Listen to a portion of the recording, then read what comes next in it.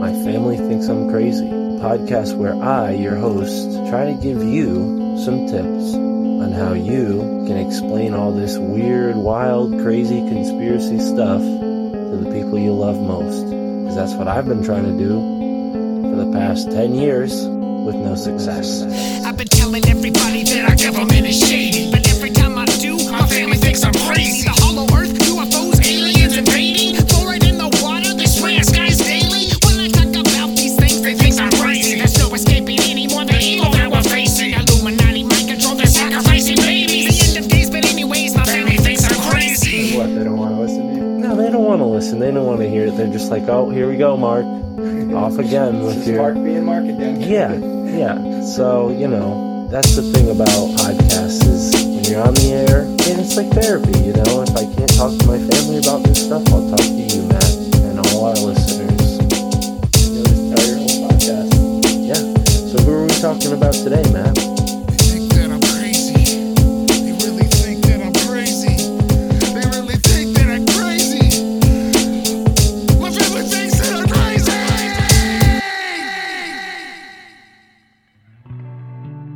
In 1576, John Dee foretold the British Empire while channeling an angelic language with the help of Scryer Edward Kelly, and nearly 400 years later, English was the first global language in known history. Soon after Dee's death, the British Empire rose to prominence, and at one point boasting territories on nearly every continent. Today's guest himself has rose to podcasting prominence with his show, The Amish Inquisition. Hailing from the mystical British Isles, land of the many megaliths, Amish Phil joins us for the first time here on the My Family Thinks I'm Crazy podcast. I'm your host, Mystic Mark, and thank you for tuning into this episode with Amish Phil.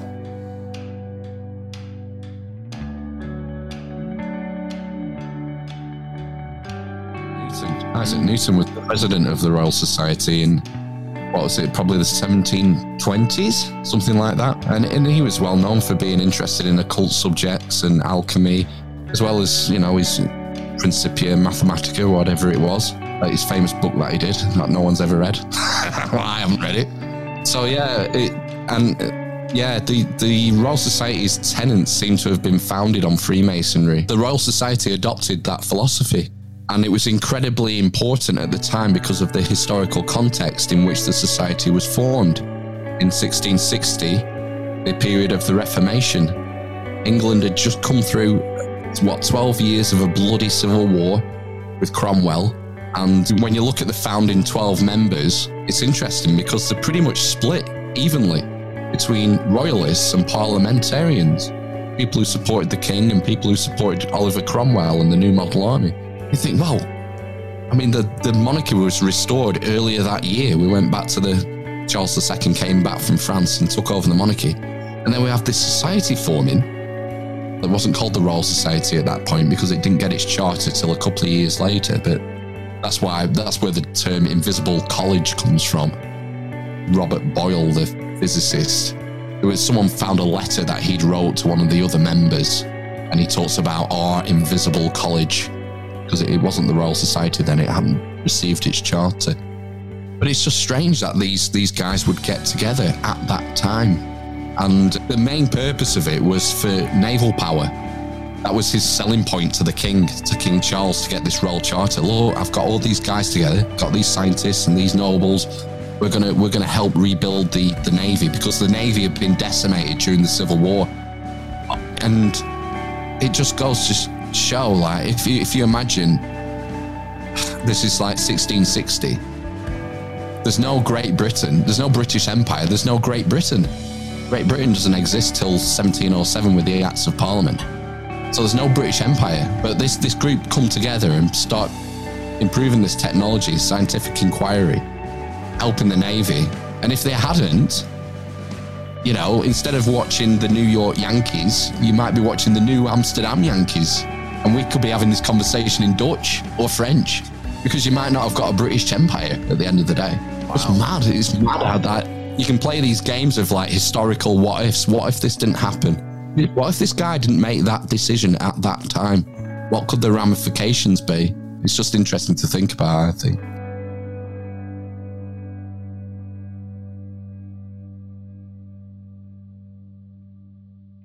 Ladies and gentlemen, we're here live on the My Family Thinks I'm Crazy podcast, and joining me is a gentleman from across the pond. I never liked that phrase, but I'll use it.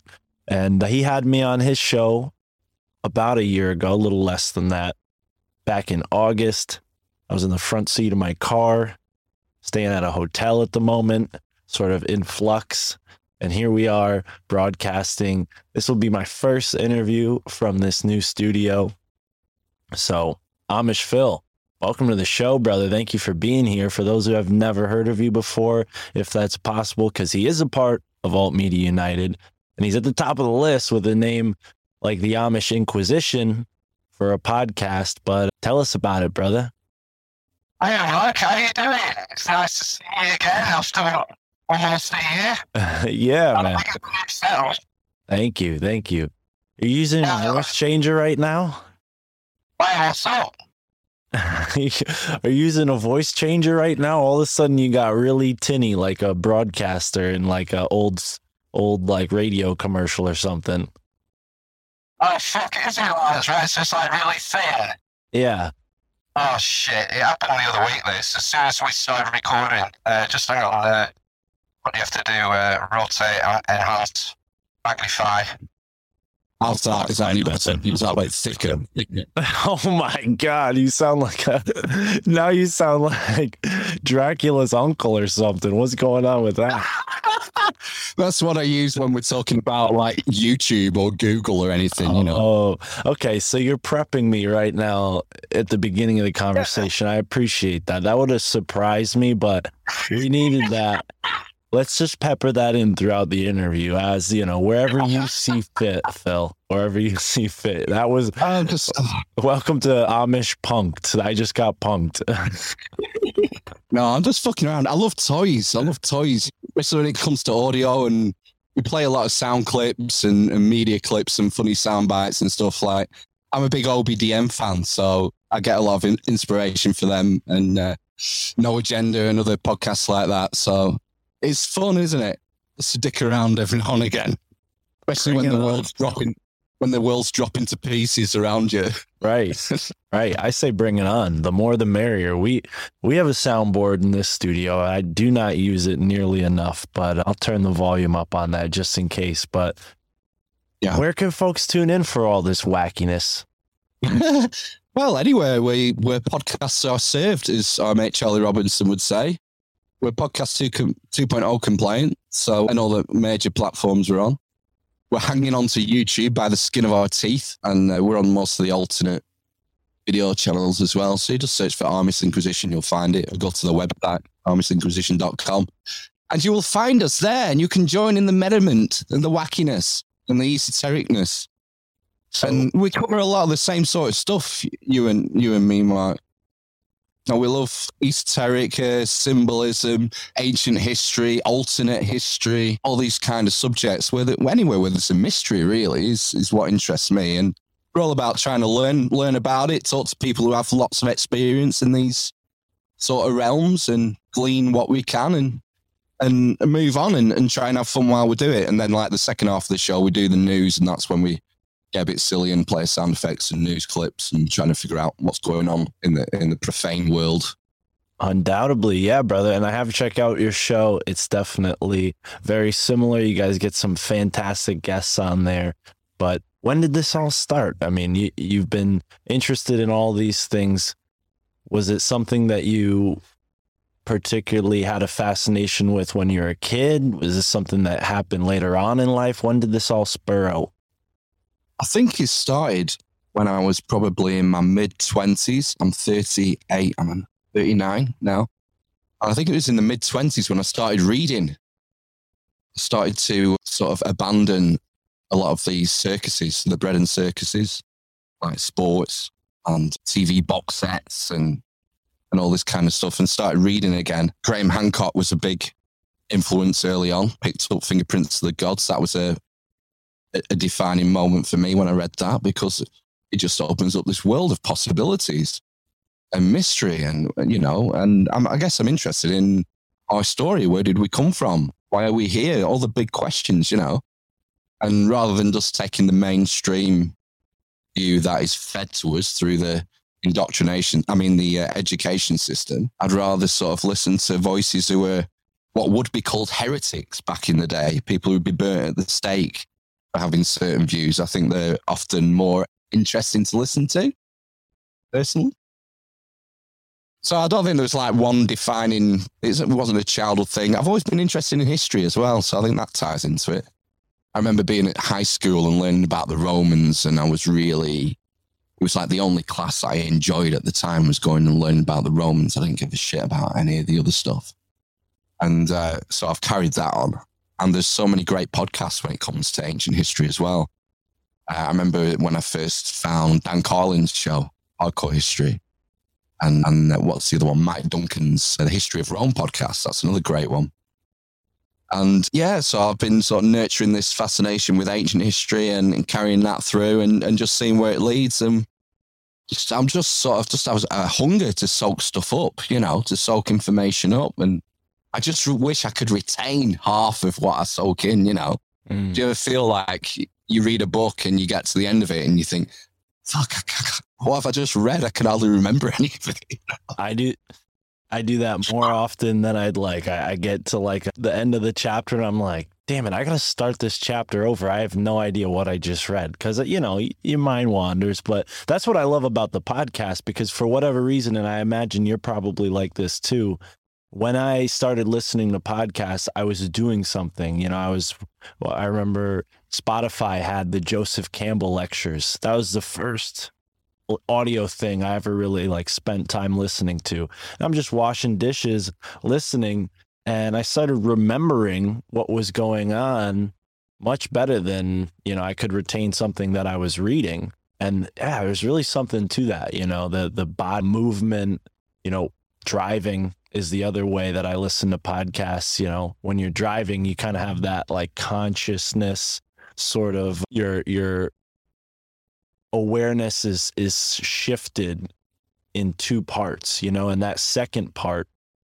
is sort of seeping in, in this way that, I don't know, maybe it's the indoctrination system that punches that out of us, knocks it out of us. I mean, I remember some stories from my grandparents about how the nuns literally would just beat them if they answered something wrong, and we're the generation raised by those people, So I think there's definitely something to that and the low attention span. But Dan Carlin's history podcast, that's a big one. I've never listened to that for whatever reason. Hardcore History, that's the name of it. It escaped me for a second. I never was drawn to it. But what were some other podcasts that you listened to at that time? Was that, you mentioned OBDM. Was this or before you got your podcast going that you were listening to these? No, I don't think it was. I'm a really early adopter when it comes to podcasts. I remember listening to the Ricky Gervais Podfather series, which I think came out in maybe 2005. There's a couple of guys in the UK called Adam and Joe, and they had a comedy show, like a really indie, what do you call it? Off-the-wall comedy show in the sort of mid-90s to late 90s, and they released a podcast series around the same time. So I was listening to those two. Started listening to Joe Rogan pretty early on, and then sort of fell out with that over the years. But yeah, it wasn't till later when I started discovering what you'd call probably the more alternative, because they're all mainstream podcasts. They were produced by the BBC. I mean, Joe Rogan's, I suppose you could argue he's mainstream now because he's with Spotify and he's huge and he's massive. But at the time, I guess he wasn't. I guess he was kind of an indie guy, back in the late 2000s. So yeah, I don't know when I first came across what was the first. It must have been Grimerica. It was Grimerica. Of course it was. Yeah, I'd heard Randall Carlson on Joe Rogan, and then I was hungry for more, so I put Randall Carlson into my Podbean app, and the first one that came up was Grimerica. I thought, right, what's this? I'll listen to this. So that was, I think Randall might have been on there in 2013, maybe. So that's probably when I started listening to Grimerica. And then you sort of, because you're listening to Grimerica regularly, you get to hear other podcasters who go on their show, and you hear about other shows, and it's sort of spread out from there, really.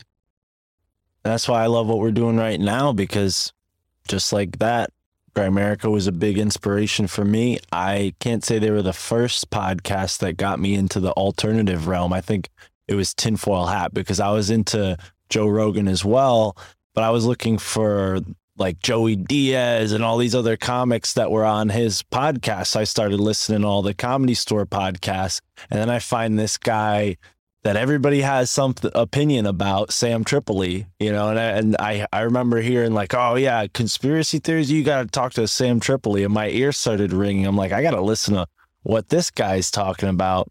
And that's when I first found Tinfoil Hat, and Greg Carlwood was on there, Grimerica was on there, and it was off to the races from there. But yeah, man, I think England in particular, where you're at, there's a certain podcast scene that was really part of like the early innovators in that realm. You know, a lot of credit goes to Adam Curry, in my opinion. I think there's some debate on who really invented the podcast, but it wasn't adopted when it was invented, you know, like there weren't a lot of people listening to them until Joe Rogan became this big celebrity, you know, about it.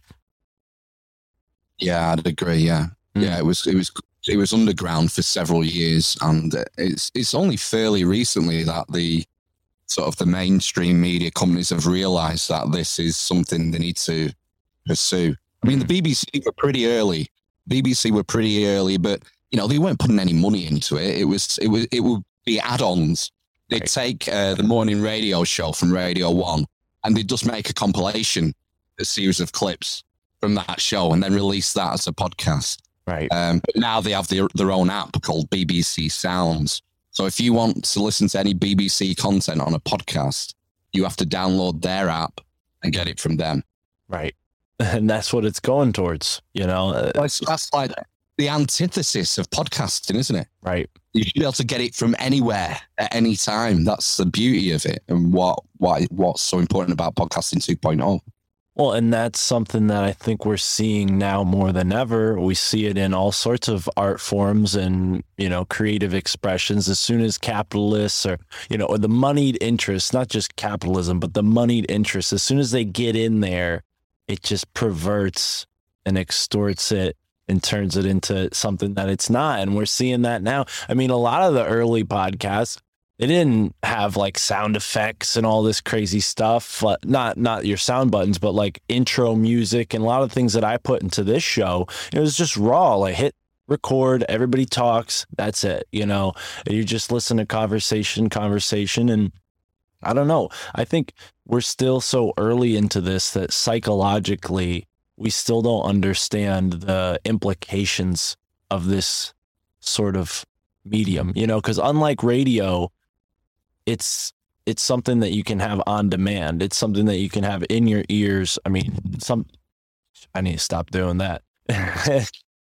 And sometimes, you know, like all day. I remember when I was a delivery guy, I would listen to podcasts all day. And one thing in particular that started to happen, and I think Grimerica show is a great example of this, is you start to notice how these podcasts are sort of synchronistically making appearances in your mundane reality in a way. Like the things you're hearing about on this show start to appear, you know, you're just like listening in your audio realm, and it appears in your physical realm. And, you know, being a fellow listener of the Grimerica show, synchronicities are a big part of what they talk about in the intros. You know, rate the synchros. Darren's always pretty strict on what qualifies for a good synchro, and Graham seems to be like the good cop in that equation, you know, good cop, bad cop synchros. But, you know, was that a part of your experience when you found these alternative podcasts? Like you started to notice maybe something was calling you to start your own? Well, Darren gave me a 7 for my synchro, which I think is pretty good. So I sent them a synchro in a couple of years ago. There you go. Yeah. You should frame that and put it on the wall back there. I know, that's a high mark from Darren. Such a a harsh mistress. I don't remember what your question was. What was your question, Mark? Well, when did you start to see maybe that why? these things Why were did we pulling you start? to? Well, you started Yeah. a podcast, and I think a lot of people have hit me up recently like, yo, you inspired me to start a podcast, and I love hearing that. But I think there's something to it. Like when you see somebody doing something that you're inclined to do, maybe you're going to be really good at, there's like something, so what was that for you? Yeah, well, being an early adopter, so I'd been consuming podcasts. We started ours in 2017. And so I'd been consuming podcasts for probably over 10 years by then. So it was a regular part of my daily life, like you at work or driving or doing the dishes. Whenever I had a spare moment that didn't, I would listen to podcasts and audiobooks. So, and also I've always played in bands. So I've always had microphones and cables and recorders and stuff. And I remember years and years ago wanting to start my own. And it just one of those things. I just never got around to it. And I thought, well, what would I do it on? And who would do it with me anyway? So, and I was out at the pub one night with my mate Ben, and I said to him, like, I was thinking about starting a podcast. He said, all right, yeah, I'll do it with you.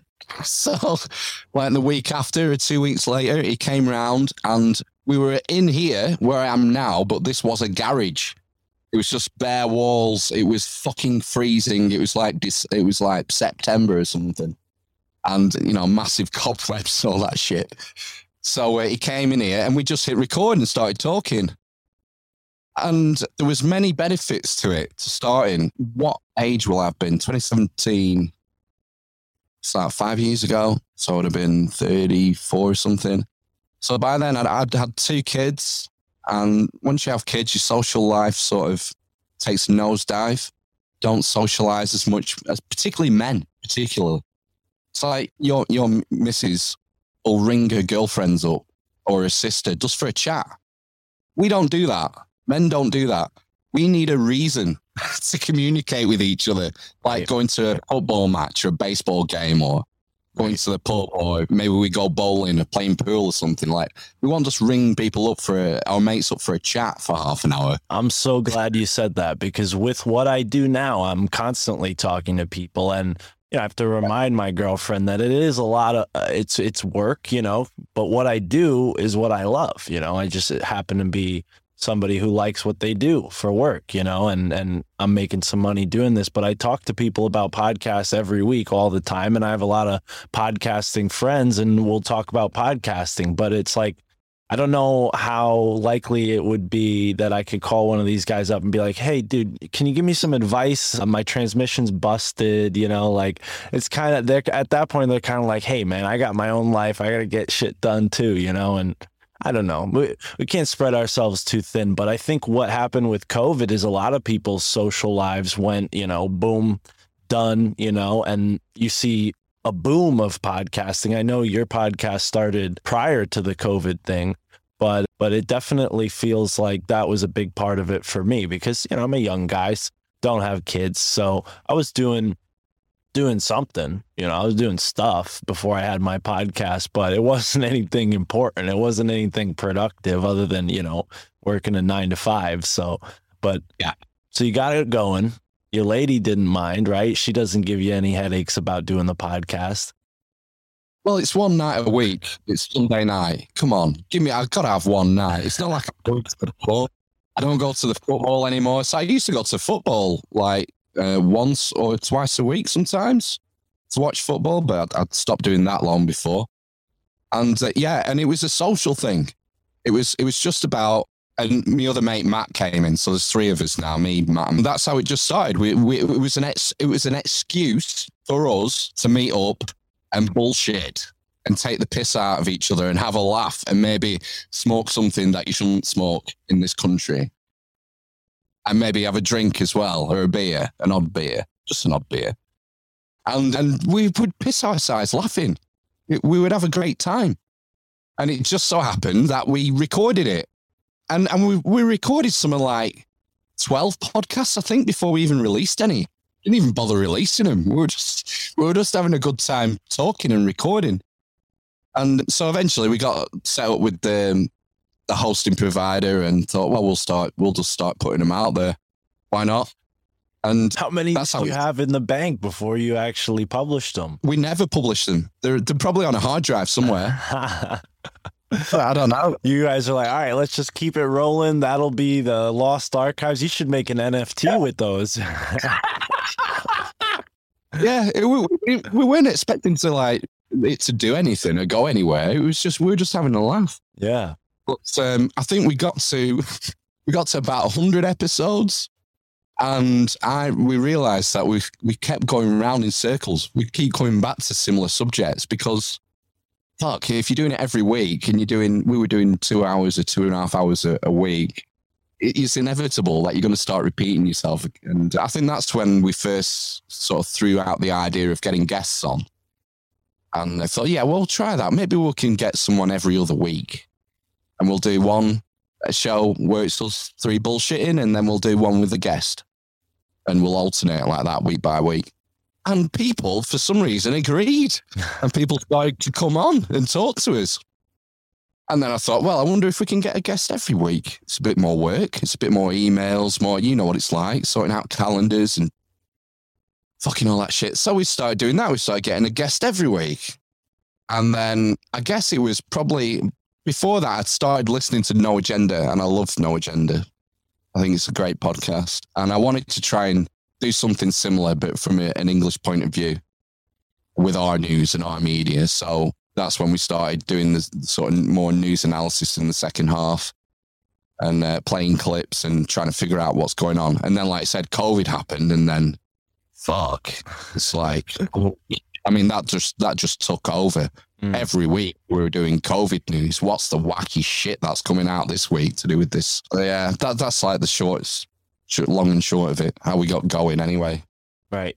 Well, that's a pretty like an interesting thing to come to. It's like, hey guys, maybe what we're doing is I don't know, maybe it's an English thing. Maybe you guys are a little more honest with yourselves, but I feel like there's a lot of podcasts that, maybe they need that advice. Like, hey, you guys are kind of repeating yourselves.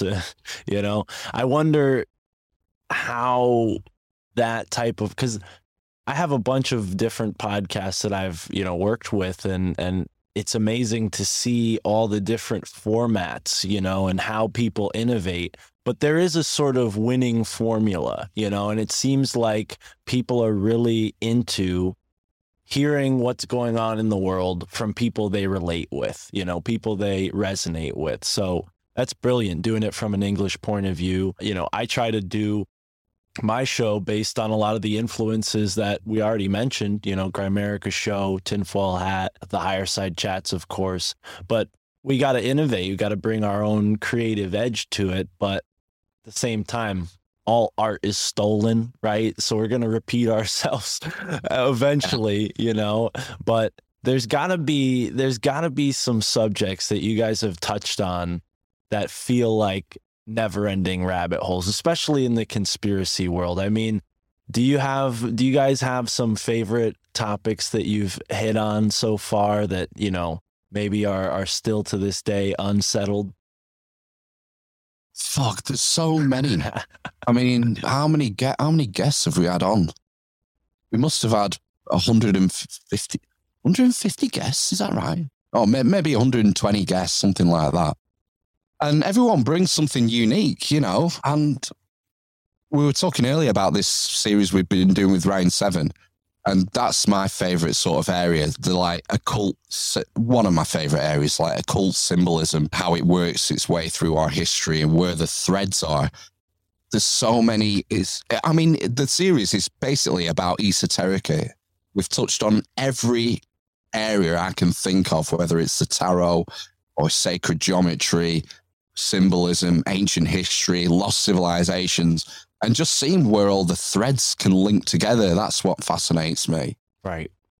And it's almost like this sort of, I don't know if you're familiar with this movie, They Live, with the glasses. Like when you take this understanding out with you into the real world and start to look at maybe buildings, signs, just anything, you start to see these occult symbols repeat themselves. I was in New York City yesterday. I saw a restaurant, and you brought up the tarot, their logo was the Fool card. So I thought, that's a kind of a foolish place to go. I wouldn't go there. But Oh well, the fool was the only guy in the kingdom who could make fun of the king. Right. Well, the court jester. Unfortunately, a lot of the comedians that are out there today forgot that, and they're just sort of taking it up the rear end from a lot of the authoritarian, dictates, we'll call them. But yeah, man, I that's the other thing. Comedy podcasts, big fan of those, but they seem to have taken a dip with the pandemic, as I like to call it, because a lot of those people just got caught up in the windfall of it all, and their show lost the edge, because they weren't edgy to begin with, and it took this massive hoax for us to sort of see who the real ones are. I mean, one example of a comedian who's stayed true is Jim Brewer. He was just on Tinfoil Hat. That guy's hilarious in the movie Half Baked, right? And he's someone who, according to what he said on the interview I just listened to yesterday, he's been awake to this stuff for many, many years. So it's awesome to see a show like yours have this sense of humor, because a lot of the time, I think, that InfoWars style of doing, and Alex Jones has gotten more humorous over the years for sure, but that like black pill, super heavy style of talking about these subjects takes the fun out of it, like what I'm saying, when you take this understanding into the real world and you start to recognize this stuff all around you, it doesn't, have to provoke fear. I never sucked anything. I think a lot of the problem is a lot of these comedians are well aware what's happening, but it's self-censorship that's the issue. And especially if some of these guys have got successful and the show's doing really well, it's like they don't want to give that up. And we're at such an interesting, what's the old Chinese proverb? May you live in interesting times. People have got to be very careful what they say, because you're going to get cancelled. So I can sympathise. I can understand why people will not sort of touch certain areas of the Rona or the magic juice, or, whatever Dr. Bill's pushing this week. But you've got to be honest with yourself at the end of the day. And it's like, my kids might listen to what I've been spewing for the last 2 years. They might listen to it one day. And, I would hope that they'll listen to it and think, well, at least he spoke out against some of the crazy shit that was happening, rather than just going along for an easy life, because that road is going to go to a bad place, in my opinion, if we all adopted that attitude. Absolutely. And, geez, if you could see the place I was yesterday, Compound Media, Anthony Cumia's studio, that's probably the most offensive place you could be. And I wonder if that could even exist in England, because clearly, I don't know what the free speech laws are off the top of my head, but here it's pretty famous what our free speech law is, and that kind of thing maybe gets pushed to an antagonistic point in that realm, but like those guys are completely reactionary. There's so much censorship going on. You keep pushing people, they're gonna get extreme. They're gonna want to say the most offensive word just to take the piss out of you and feel like, and there was an argument that went on yesterday in the studio. My buddy Alex Stein was on this show called In Hot Water with Gino Bisconti, and Primetime 99. Oh, yeah. And Gino was making the point that words, you can't give words power, and I think it's more than that. I think what it is we've been taught by authority that certain words have power and other words don't, or certain things, certain ideas are worthwhile while others aren't. It's this nanny state mentality that really, it's not, local to one country. I think it's happening on a global scale, and it's expressing itself differently based on what country we're looking at. But do you think Compound Media could exist in England with what you guys have over there for your laws? That's a tough one. I don't know. Because I don't know how strict like the speech laws are in this country. And there's a bill going through at the moment called, I think it's called the Online Harms Bill. And I think if this goes through, this will seriously restrict what people can put online. And I'm not down with that. I think the internet should be like the Wild West. Right. You know, I don't want to see censorship with the internet. Well, and We don't want. we remember, we're talking about radio before.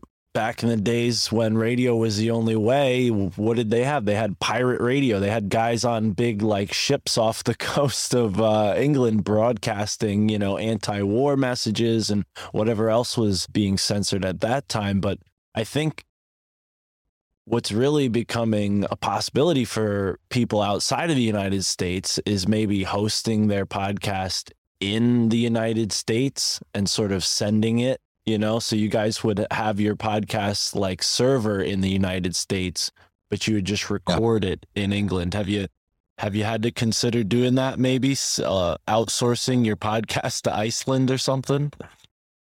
Yeah, I've thought about it. I've thought about hosting. Like, I think we have a mutual friend, Matthew Raymer. Yeah.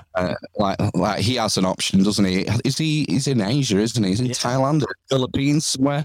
Philippines. So as long as there's some patch of land which can have somewhere on the planet which can have a server, you've got an option there, haven't you? I was going to say I don't think it will come to that, but you just don't know. You just don't know these days and where it's going. I'm sensing a bit of a backlash in this country. Our dear leader, Bojo the Clown, Boris Johnson, he made a statement yesterday that men shouldn't compete in sports against women. And that was on the front page. That was front page news. Prime Minister says men shouldn't compete in sports against women. Which says a lot about where we're at. That statement is front page news, but it does signal that there is a bit of a backlash coming from this agenda, this sort of wokeism that's sprung up over the last 5 years. I would say it's been brewing for. Right. I remember Count Dankula. Do you remember Count Dankula being banned off everything? Do you know what Count Dankula is? No. So the Count Dankula is like a Scottish comedian. And I don't know, is it 5 years ago, maybe? He made a YouTube video of him teaching his girlfriend's pug how to do a Nazi salute. And, how to react to certain phrases, phrases that a Nazi would say. And I think it was Patreon took him down. And his content wasn't on Patreon, it was on YouTube. But Patreon suspended his account and cut him off from his funding from Patreon. And there was a big backlash at the time. I remember Jordan Peterson, he cancelled his Patreon account and he was making like 60, 100 grand a year off it at the time. That philosopher, Sam Harris, he boycotted Patreon at that time. And Count Dankula actually ended up in court for this and was found guilty. He didn't go to prison. He got some sort of community service order or, some bullshit, but he had to go through walking dogs somewhere. Fuck me. Teaching a pug to do a Nazi salute. I mean, this whole point of the thing. Oh man. His point is like this shit, this ideology is so idiotic. You can train a dog. You can train a dog to do a Nazi salute. That's how stupid it is. But no, straight over everyone's head. Right, let's prosecute him. Let's kick him off everything. And that was years ago. And I remember talking about it at the time on our podcast. It must have been when we were in our early days. And it's been brewing ever since and building and building and building and building. And I hope we're at a bit of a crest now and we're going to see things start roll back and a bit of, what would you say, a bit of common sense come back into the equation, because people who champion all this sort of stuff are soon going to be realizing that there are more important things when they can't afford to put the heating on, or they can't afford to fill up the car, or they go to the supermarket and there's no bread. People are going to realize that there are more important things than, what's my fucking pronoun this week. Right. Yeah, man. And it is amazing. Yesterday with Alex, we went around and asked people, who do you like better, Joe Biden or Donald Trump? And regardless of demographic, the votes were on the side of Trump. Most people, and Alex Stein was wearing a Biden hat, so I don't know if he was just instigating people to go against him, but yeah, it was kind of an interesting thing. And I'm not saying that either side is better, but you do have this sort of disconnect more than ever between the media and the average person, which is all the better for us podcasters, so long as we're not censored. I mean, it seems like just as many people started listening to these type of podcasts as there are new podcasts, like for every 5 new podcast listeners, there's a new podcast out there. So it is awesome to see everybody sort of getting hip to, we'll call it the truth. I think there's maybe a soft truth and a hard truth that you and I are familiar with, but the soft truth came in the form of, QAnon. And you mentioned Bojo the Clown, who I've heard him described as sort of like a mini Donald Trump of England, so to speak. I don't know how accurate that is, but based on what you said his headline news statement was, it kind of sounds like something old Trump would say. But yeah, shit, I forgot where I was going with that. The Bojo the Clown thing got me sidetracked. It's just a bumbling fool. Right. But that's the impression you get by watching him. But he's not an idiot. He was classically educated. He went to the best schools, the best universities, and got a degree in classics. I remember watching a debate between him and a famous author and classicist called Mary Beard in the UK. She's a quite well-known author and expert on Greece and Rome. And they were debating which was better, ancient Greece or ancient Rome.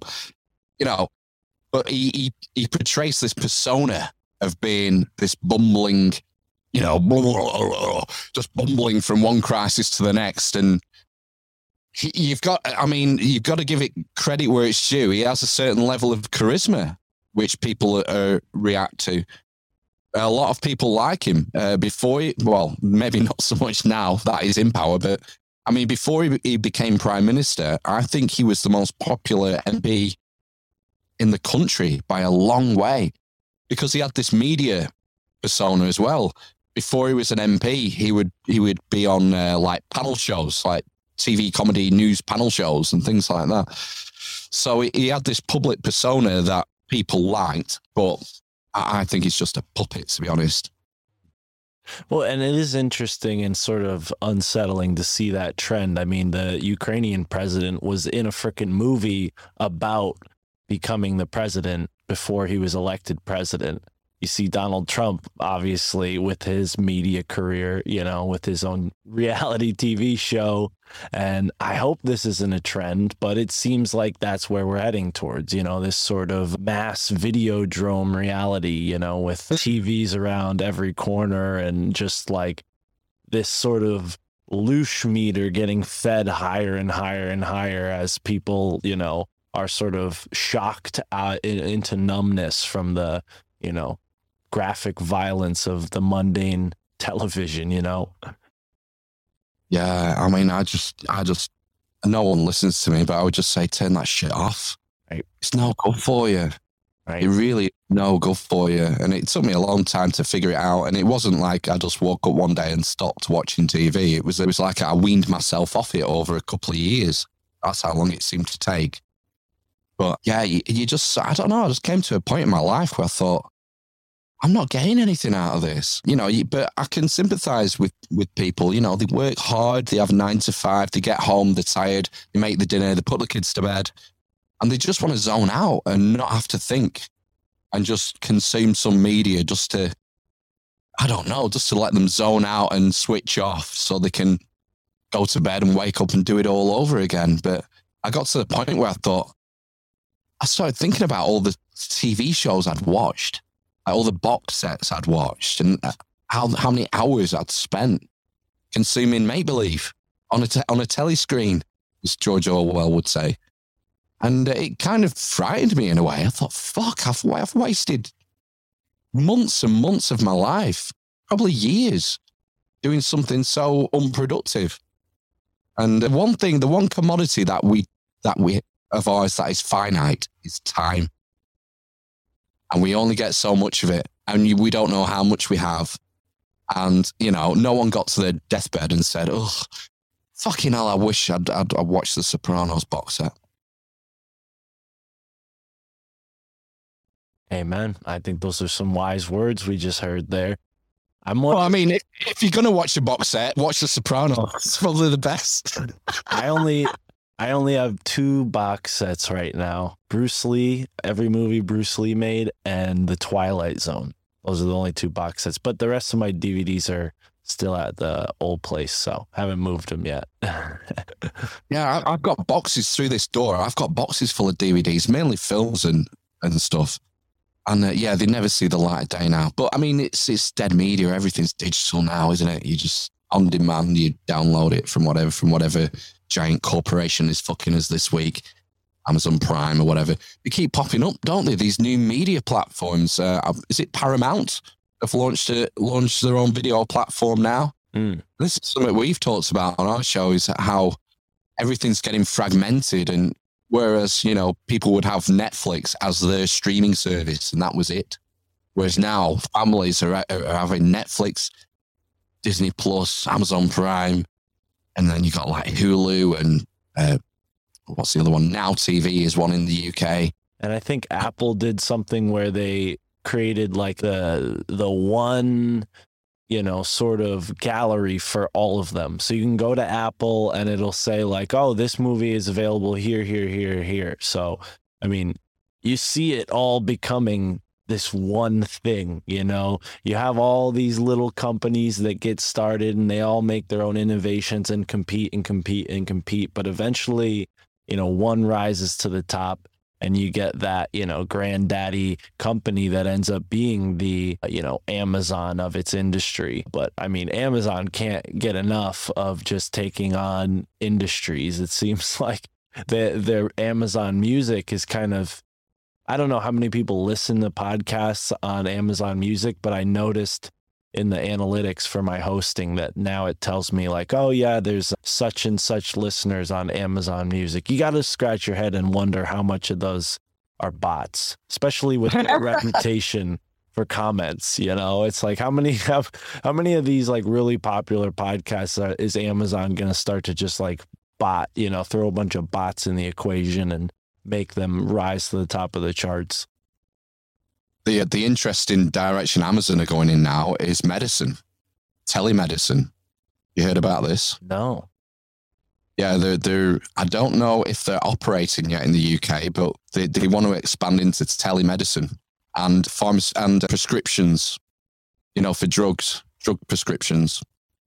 So they're going to be getting into chemists and telemedicine in the near future. They just want to take over the world, basically, don't they? I mean, there's no sort of like groceries. They're into groceries now, aren't they? Online groceries. Now, what's the average person? Because, for those who can't tell by your accent, you're definitely in England. And I remember what I was going to ask you before. So let me weave it together into a 2-part question here. But you're over in Leicester, right? If I'm not mistaken, because we had that conversation about Lancaster. Back Lancashire. That's where you're at. Yeah.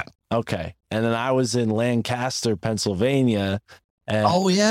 That was where we had that little like sync up a year ago. But yeah, I'm wondering, like, is the average person where you're at? I don't quite know if you're maybe in a more rural area, suburban, urban, but for people who aren't familiar with where you're at, can you maybe help us understand, like, what's the average person where you live thinking about this whole thing? Do you see a lot of masks when you go out to the grocery store or when you go out, around town, or are people fed up by now?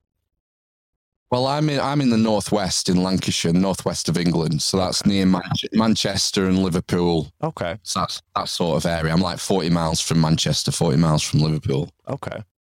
And as far as like masks and stuff, all that is gone. All the legal requirements were removed. Was it March? I think it was. The last legal requirement finished in March. So that's it. There's nothing. There's no legal. You don't even have to have the magic juice to come into the country anymore.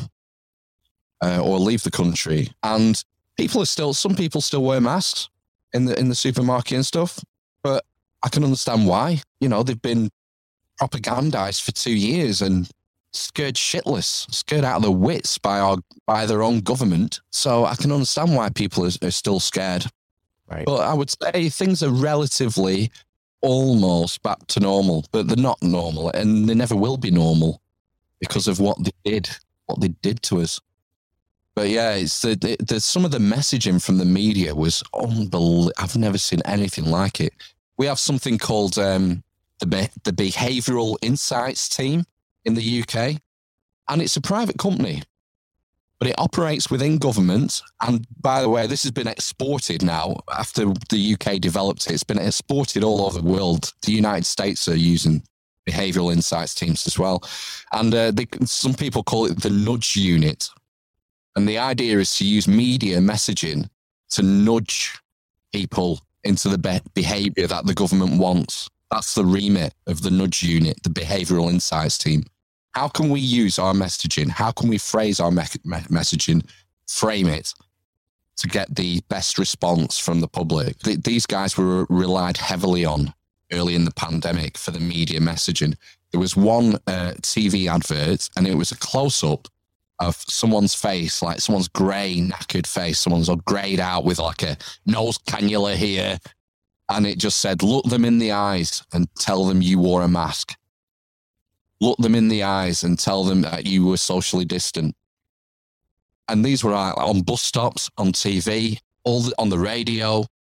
And it was shocking how the media was weaponized during that 2 years.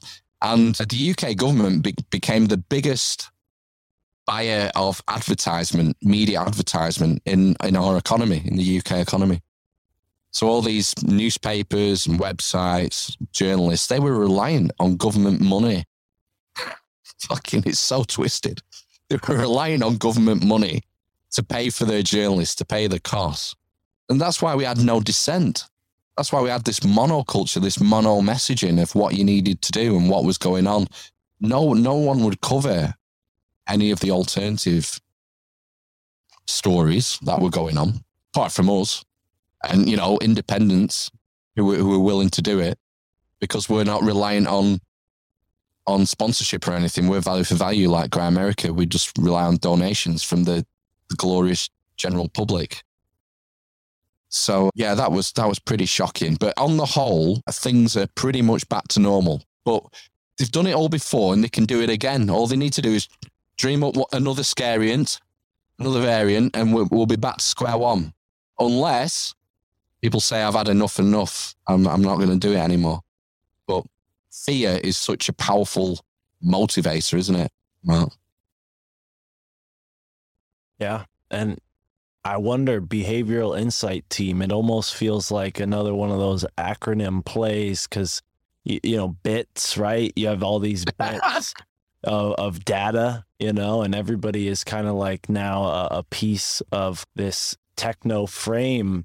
You know, I see around the town I live, these fiber optic cables being put on the telephone wires. You know, this truck, it just says fiber optics. I don't know what they're actually doing, but I assume it's 5G. From my point of view, I'm like, that's 5G. It looks weird. The cops are near them. Who knows what they're doing? But what are your thoughts on that? Because I know that was a big thing for me going into this. I'm like, this is just warming us up for 5G, and the 5G is really going to kill us all, and they're going to blame it on this virus, and it's really the 5G. Is that at all crossed your mind? I feel like that was part of it really early on, and then you didn't hear anybody talk about 5G since. But what you have seen are a lot of companies innovating 5G technologies. Yeah, well, what happened early on is that anyone who mentioned 5G in a disparaging way was taken off, weren't they? They were censored. I think that's why, you know, you wouldn't hear that through normal channels. And, you know, I didn't really, I'm not buying it, to be honest. I'm not into the 5G thing. And I'm not an expert, and I've not done a right lot of research on it, but it doesn't, I don't know. It just doesn't, something about it doesn't sit with me. I don't think I'm more worried about the technocratic takeover and our loss of freedoms in that regard, and that sort of angle of what's happened in the last 2 years. That's what worries me, is that my kids are not going to have the same freedoms that I did when I was growing up because of the sort of direction of travel that we've embarked upon. Our governments have done something that they've never done before. They've crossed a Rubicon. And our political system is based on sort of precedents, really. And once a precedent has been set, it can be re-implemented. The sort of that barrier has been broken. And that's what scares me, is that whether it's another virus or it's climate lockdowns, I think they could be in our future pretty soon. Climate lockdowns. Right. I mean, we're talking about a disease over the last 2 years with the average age of COVID death in the UK is 82.5, which is higher than life expectancy. Right. So if we're going to shut down the country for a disease that kills people 82.5, I'm pretty sure they can convince us to shut down the country for climate change, which will kill, which they say will kill billions of people and render billions of people homeless and cause mass starvation, famine, and all the other doomsday predictions that they've been making for the last 30 years that have never come true. Well, and you know what is weird about that is there is a little bit of truth to that, and that's exactly how they play it. Because I'll tell you what, and I'm not in favor of this climate change hoax whatsoever. I'm sure the listeners of the show are well aware of that. But at the beginning, when people were really locked down and afraid of going out, I mean, I noticed it on the roads. There were less drivers. And when spring came that year, there was easily five times as many birds, critters, squirrels running around than the year previous. Now it's sort of middled out a little bit, but I did notice there was a sort of shift. So I wonder, if people realize how much of an impact we have on our environment, but in that same flip side, how powerful nature is to sort of jump back as soon as we give it that little inch. I think we underestimate the power of our own earth so much, and that's what this climate change really rests on, because people have been taught that we live on this fragile, dying planet, and the truth is, this thing can wipe us out like that, and the next thing you know, there'll be some other species, maybe of marsupial humanoids, who evolve and they all have pouches on their belly, and they're walking around that nobody has ever heard of a backpack because they just carry things in their little pouch.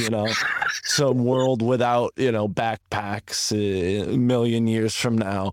It's, to me, I think that we're living on so many false paradigms that's the only reason why they need to keep this censorship up. The average person's like, well, I don't have anything to hide. It's like, yeah, but you wouldn't let somebody come through your house and look through all your stuff, right? So all of this surveillance that you're talking about with, the lack of freedom, I see it as a 27-year-old man, just the difference between my teenage years and my cousin's children's teenage years, and what they're doing right now as teenagers compared to what I was doing as a teenager. Me, I was out in the woods climbing trees thinking I was a freaking monkey, and they're watching YouTubers in a mansion throw water at their maid or something. You know what I mean? Like, it's bonkers what that's become.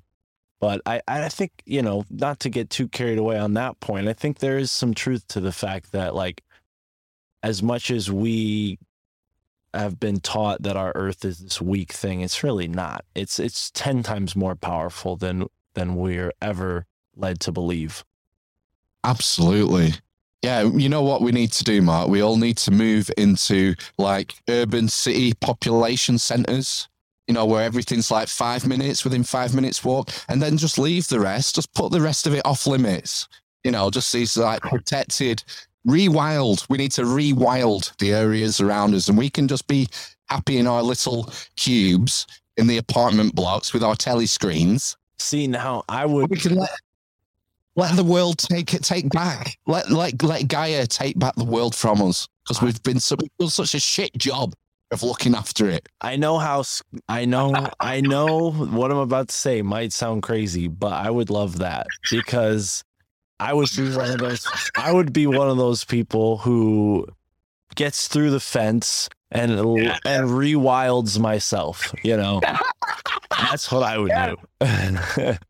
I'm sure a lot of off the gridders are with me on that. They're like, why don't these people just stop coming out to the national park and stay in New York City, you know? Yeah, the amount of times over the last couple of years I've just had this urge to just have a cabin in the woods, just Ted Kaczynski it, and just get away, just escape from this fucking madness, because it's been mad. It's been fucking nuts what's happened over the last 2 years. And yeah, there's definitely an appeal to sort of go back to nature and leave Schwab and his minions. Let's forget about him. Let him get on with it. Just leave me the fuck alone. That's all I want. Just leave me alone to live my life how I want, and stop intruding on us. Yeah, it's so there is something appealing about going back to, you know, getting a patch of land somewhere and trying to be self-sufficient and do your own, you know, farm your own shit and build your own house and hook up your own, you know, solar panels or whatever for power, and you find the water supply and all that sort of stuff.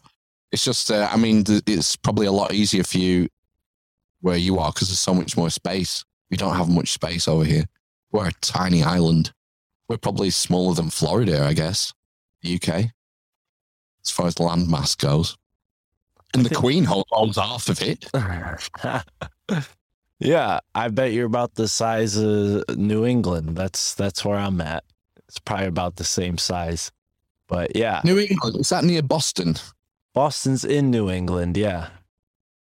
New England is like a collection of states. It's like 5 or 6 states grouped into one. Everything east of New York is considered New England. Of course it is. That's why it's called New England. It's where the early colonies were, Massachusetts. Right. Virginia, Massachusetts. Yeah, that makes sense now. That's why it's called New England. I figured it. You've helped me figure it out. Yeah. Pretty cold up there then, is it? Oh yeah, we have pretty similar weather to you guys. It's pretty similar. We're maybe a little more like France than England, because you guys get like Maine weather. Maine is like you guys, now that I really think about it. You know, Maine. I don't know if you know what Maine's like, but it's pretty cool. Yeah, Lobster. yeah, it's pretty cool. Cool, literally cool. Yeah, we can go weeks without seeing the sun, the glowing orb in the sky, and it's like, fucking hell, it's come out. Praise Jabalon and all the Elohim. Where's Ra? Ra has returned. The fucking sun. Jesus Christ. Speaking of that, there's a lot of places to do those sorts of ceremonies where you're at. You go out much and find any stone circles? I mean, from what I've read in some of my books here, there's a lot more than just the ones that are kind of marked by like, you know, the tourist attraction-y ones. There's dozens of them out there. You can't go down the street without tripping over a megalith over here. Fucking everywhere, man. Yeah. Stone circles. I was talking about this. We had this woman, Laura. She's called the Megalith Hunter on YouTube, and we had her on last week, I think it was. And she was talking to us about Malta and the megaliths in Malta. And I was telling her about, there was a website that I can't remember the name of, and it had a map of the UK, and it had everything marked. Every stone circle, every obelisk, every dolmen, everything that had been recorded was on this website. And it was just full. It was like, there's shit everywhere. Stone circles. I mean, everyone knows Stonehenge. But like, when I go on holiday, because I tend to go on holiday in this country, because I don't really like going abroad. I don't like the sun. Like when it's too hot, I just want to be in shade and chill out and read a book. So I usually go on holiday over here, and wherever we're going, like a couple of years ago, we went to Scarborough, which is on the East Coast. So it's in the north where we are, but it's on the East Coast. And I just went on this website and said, "Oh, what's around here?" And there's this thing called Rudstone Monolith, which is about 20 miles from Scarborough. I thought, fuck it, we'll have a trip there. Lads might like it. And I'm driving around trying to find this little village. It's like a little hamlet with three men and a dog live there. And there's this churchyard on this sort of hilltop. And you go into this churchyard and there's like a 30-foot monolith in the graveyard, standing stone. And further on the other side of the graveyard, it's like a Roman casket. And they're just there. You can go touch them, do whatever, take photos. It's grand. There's stuff everywhere in this country. I think there's more in your country than people let on. I think I think there's more because of the situation with Native Americans. I think there's been a lot of suppression of history in the US, would you not say, with your sacred sites? Well, and that's where I kind of wanted to take this, because I think there's some sort of crossover, or maybe even some ancient, we'll say, trading going on, pollination of culture, where they were possibly trading with people from your way who, transferred these sort of practices over here, because we do have a lot of really interesting stones that have been, like you said, not even really appreciated for what they are. I mean, a lot of them are in forests that are sort of either protected and sort of no trespassing, whether it's because the army has a base there or some government facility is built there. They just conveniently always find the sacred sites. Just the army likes sacred sites. Maybe they have their own secret religion, who knows? But yeah, that tends to be the case.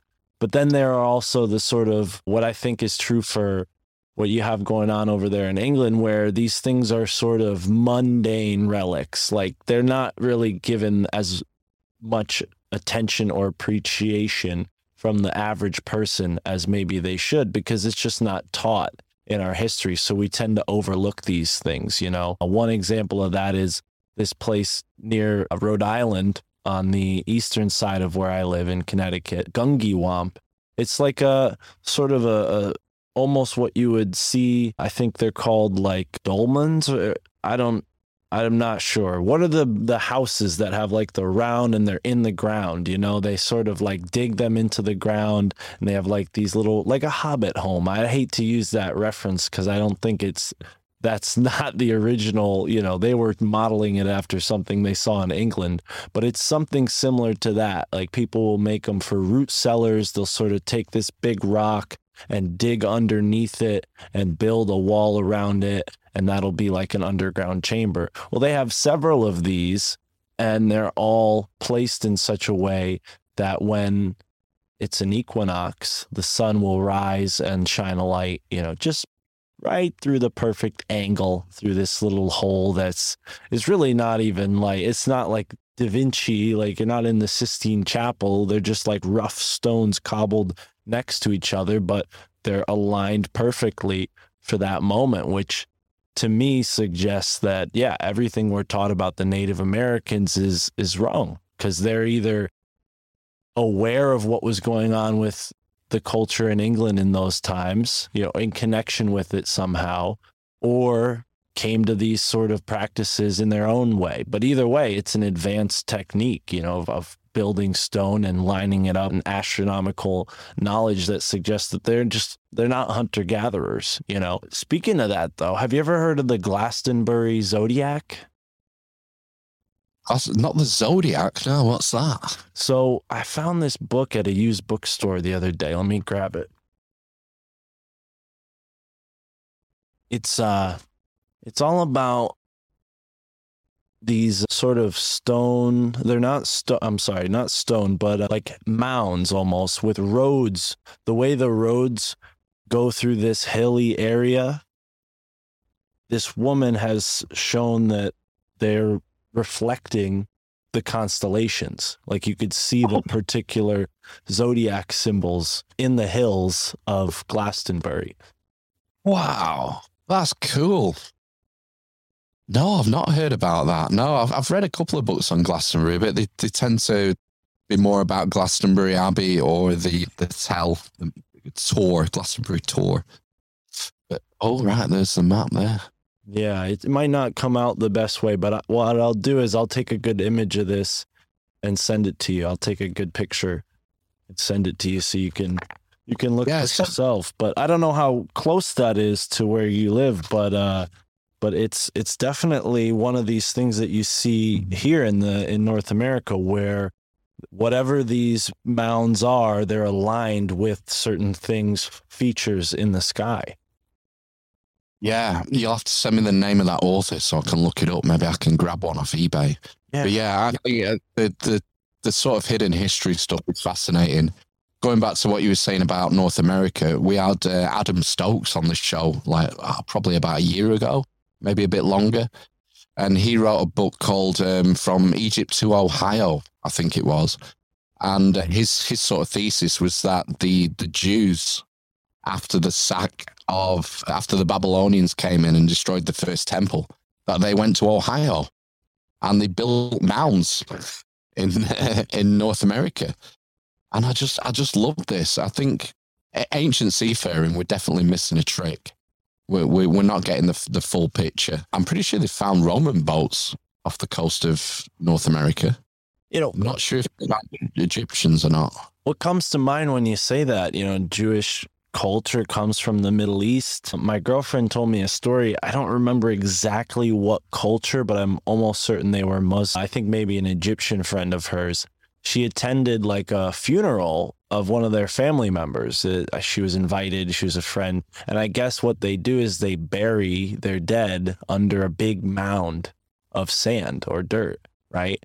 And I mean, that would sort of concur with what we're finding out there, where people find these mounds and they're like, oh, what's inside? And they start digging inside and there's all these bones and such. But wow, yeah, that is interesting. I remember seeing on the History Channel a while back, there was like an interview with this guy who was very, very pale skin and had like what we'll say maybe Jewish features, kind of looked like me with my big nose here. And he claimed to be a Native American. And that was like what they were talking about on the History Channel was, sort of the weird Appalachia. And there's this tribe of white skinned Native Americans who say that they're ancient Jews, but it's never considered like, I'm sure that was on History Channel one time and, never played again. But, it's one of those things that, yeah, definitely has a lot of credit to it.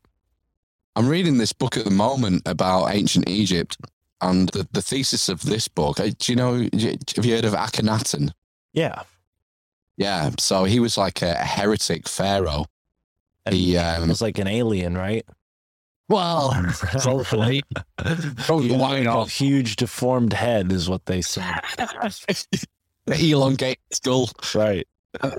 Like when he came to power, like the big religious centers were Thebes, and Thebes was the god of Thebes. It was Amun. And then there was Heliopolis in the Delta region, which was like the cult center for Ra Hokte.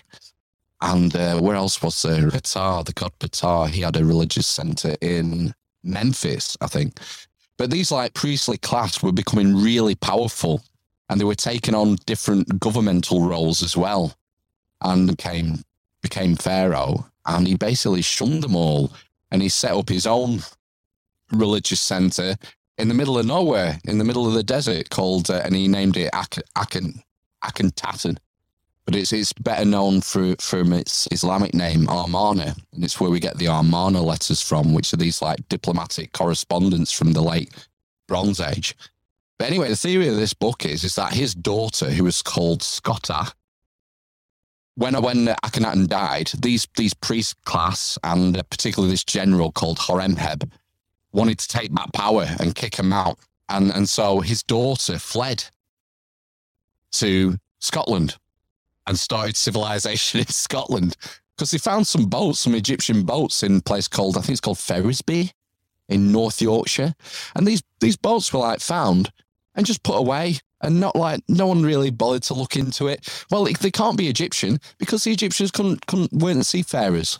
This was back in like the 60s or whatever. And they were just sort of boxed away and forgotten about, and no one ever looked into it for decades later. And then people started doing like carbon dating and stuff. And it's like, wow, these boats are fucking 3,000 year old, and they look like Egyptian to me. This is how they look like the boats we found next to the Great Pyramid. And it's like, wow, these guys were like circumnavigating the globe as far as I'm concerned. It wasn't, the mainstream archaeology and history, I think it's just missing so much about our shared heritage. And we need to take it back because it's ours, and get to the truth of the matter. That's all. That's what I'm interested in. Right. And you see this symmetry throughout the world where it seems like this serpent culture, or at least that's how some people put it, like, the brotherhood of the serpent knowledge or the serpent wisdom, these people who go around and build these megaliths. I've heard, I think his name is Mark Pinkham, who writes about this, and he makes a connection to England, the Druids, and exactly what you're saying, Egypt, India. I've heard other people talk about a connection between India and Ireland, but never the Egyptian-Scottish connection. That's interesting. I'm only halfway through. I'll do you a book review. When I've finished it, I'll do you a book review and tell you whether I think it's worth reading. But okay, it just fascinates me. I love this shit. I can't get enough of it. Agreed. There's another guy who wrote a really interesting book, I think like 200 years ago, 100 years ago now, maybe the 1800s. Donnelly, you ever seen Donnelly's book, Ignatius Donnelly? Yes, he's a very interesting guy who talks about this similar connection between Egypt and where you're at, your particular the neck of the woods. Yeah, there's so many. I've got piles and piles of books here that I've not read yet. And Velikovsky would be one author. I think I've got 3 books now from Dr. V that I've not read yet. Dr. Velikovsky, He Who Shall Not Be Named.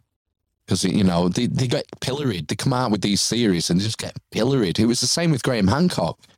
They call him a pseudoscientist. Well, it's heretic. It's basically, you're a heretic. You have no business, hypothesizing about this stuff. And the sort of mainstream system has so much to lose, you see. These academics, they write the textbooks and they've been teaching this material all their lives. Their whole life's work is based on this set of explanations for where we come from. And when someone comes out, particularly who's not sort of classically trained as an archaeologist or a historian like Graham, because he calls himself a writer. I'm a writer. He started off as a journalist, actually. But so when someone from the outside comes in and tries to rewrite massive chunks of our history, it's like the backlash is brutal, isn't it? You've got to be prepared for that if you're going to put your neck out there. And that's why they deserve praise and credit for doing it and sticking the neck out. And it's like, he doesn't get everything right. And he admits it himself, it's sometimes you swing and you miss, but a lot of what he says really resonates with me. And I just love his books and been a huge fan for well over 10 years, 15 years probably now. He's probably my dream guest, I would say, if I could pick one person in the world. Did you have your dream guest on a couple of weeks ago, Mr. Ike? Or have you got someone else in your sights, Mark? I've got some more people in my sights. I always, you always got to keep striving for better. But yeah, David Icke, that was definitely, I'll say it was unplanned. I didn't plan on having him on that early, but the opportunity came about and I seized it. I was like, you know what? Better now than later, right? That sort of approach. I was really stoked about talking to Michael Hoffman. His book is incredible. Really enjoyed his book. And if you're not familiar, Secret Societies and Psychological Warfare, definitely recommend reading it. Can you tell I'm not used to my studio yet? I'm like knocking everything over and bumping things around. But Dream Guest, honestly, I feel like I'm sort of like a little lucky, kind of like maybe too lucky, because my dream guest, Sam Tripoli, he had me on his show. That was the first couple podcasts I've ever done, was talking to him on his Patreon and then eventually going on Tinfoil Hat after I started working for him. But yeah, that was a lot, definitely nerve wracking the first couple times, but it shows when I talked to him on Tinfoil Hat, because I had already had a couple 5 or 6 on the air conversations with him. So I kind of had I knew how to talk to him about this stuff. Because if you listen to Tinfoil Hat, sometimes Sam could take the conversation in different directions, and I was like, I'm gonna get through this, and this, and to this day, people still hit me up and say they like that episode. So I'm proud of myself. I think that was probably my biggest podcast accomplishment yet, being on Tinfoil Hat, and that was really before this show was anything. So kind of blew my load really soon there, but that's all right. You should be proud. It was a great episode. It was the Aleister Crowley one, wasn't it? Indeed. Yeah, I really enjoyed that. Thank you. Yeah, so that was a big one. I mean, as far as guests go, I've had, like I said, really privilege, and it's sort of a privilege to be able to have the amount of guests that I've had on. But it comes from, obviously working with Tripoli and booking for his show and all the connections that come from that. So I've had just a ton of guests that I'm like, wow, okay, this is cool. Because a lot of times, and I'm sure you're familiar with this, when you get the email back, you're like, oh, wow, because you send the email and you're like, all right, let's, we'll see. And some people get back to you like right away. And Michael Hoffman was one of them. I was really surprised. And he got back to me and said, yes, but you have to read my book, because I don't do any interviews with people who don't read my book. So I'm like, okay, I'm almost finished with it. Have you had any guests that are, giving you like homework before the episode? I don't think so. I'm racking my brains now. I tend to do it anyway. Right. I mean, we tend to book pretty long, not long, maybe usually 6 weeks in advance, something like that. Okay. We usually have about 6 weeks ahead booked with guests. So that usually gives me time to do whatever research I can. And generally, we're asking people who we're already familiar with anyway, and that's why we're asking them, because we like what they do, Right. So yeah, I try and do research as best as I can. Sometimes I like the way we're talking about Grimerica, the way Graham and Darren do it, whereas generally Darren does zero research, because it gives you a different perspective, and he will ask different questions because he's coming into it fresher than if Graham's already read the guy's book. Mm. So there's something to be said for that as well. But we're just muddling through best we can. I think you're doing a great job at it. I had a great time as a guest back when I was on the show. I think there's a sort of approach that every podcaster they take and they reformat it, and for me, I try to be Darren and Graham. Some episodes I'm Graham, some episodes I'm Darren, and I feel like I'm still sort of getting comfortable interviewing people, but it's a lot easier when we're talking to fellow podcasters. I feel like the pressure's kind of off when it comes to a guest with a book. You want to do their book justice. You want to help them sell their book. And Michael Hoffman, I was already reading his book, but he was very adamant that I read the whole thing, which I tried my best. I got to like almost the last chapter. Don't tell him that I said that. Too late. The interview's already done. It's weird with the different people you meet and the different guests you have, where some of ours, like they sound like proper interviews. So like it's like question and answer. Whereas I prefer the more conversational sort of stuff with the guests. But some people just aren't wired that way. And the conversation doesn't sort of flow the same way. It's one of them. But everyone's got their own vibe, haven't they? When they're especially someone you don't know, someone you've never met before. Mm. So I guess you just try and put people at ease as best as you can, and try and bring out some of their personality and their thesis. If they're an author or a content creator. We've been doing more with sort of YouTubers and stuff recently, which is been cool. We're trying to do like one alternative history one or ancient history one a month. Try and get one a month in. And then, maybe one occult or esoteric subjects a month. There's just so much to go at. It's you just don't know where to start sometimes. I've got a list of people I want to get on the show. It's like fucking as long as my arm. And you just got to throw shit at the wall and see what sticks. And some people say yes, some people say no. I think we've got a pretty good hit rate. I think we do all right. I'm quite surprised. I'm surprised anyone agrees, to be honest. But yeah, we don't get many knockbacks. I don't think.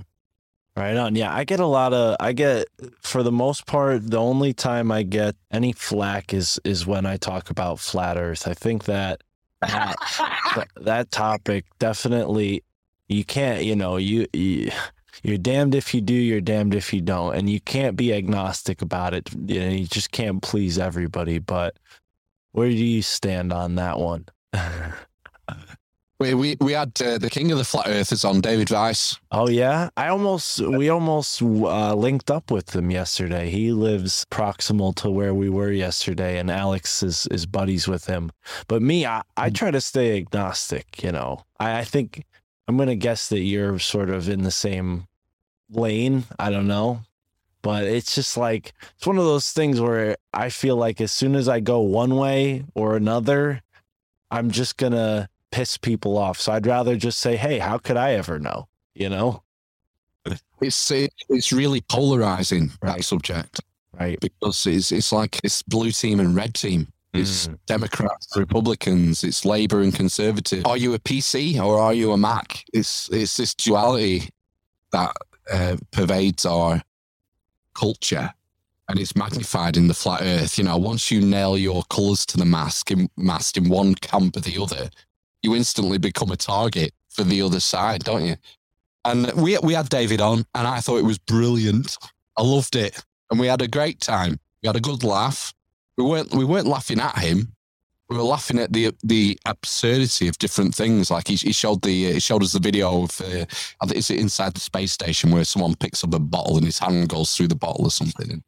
And yeah, it's silly, and I loved it. I think he's a great guy. I really enjoyed talking to him. I thought it was very, very personable.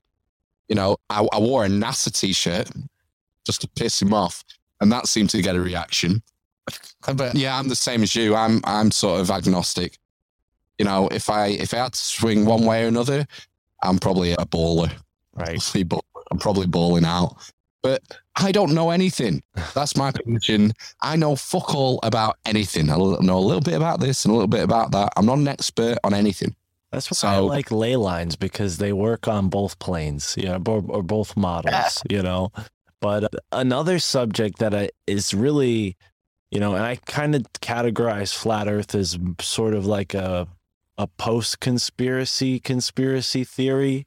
Because like the conspiracy theory culture was really born pre-internet, and it seems like flat Earth was really more of they say it was a NASA psyop making that flat Earth society thing, right? So I don't know if I could pin the flat Earth movement on when that was founded, but I would guess it was around the 90s that people started talking about that more. Obviously, people 200-300 years ago thought that just naturally, but something that's really emerged is the topic of Tartaria. And I don't know how popular this is in England, but here in the States, people are like, they'll put all these videos together, like this building is, ancient and this building's ancient. It's very speculative. I find it fascinating, but as somebody who prefers to look for like primary sources and someone who's putting well thought out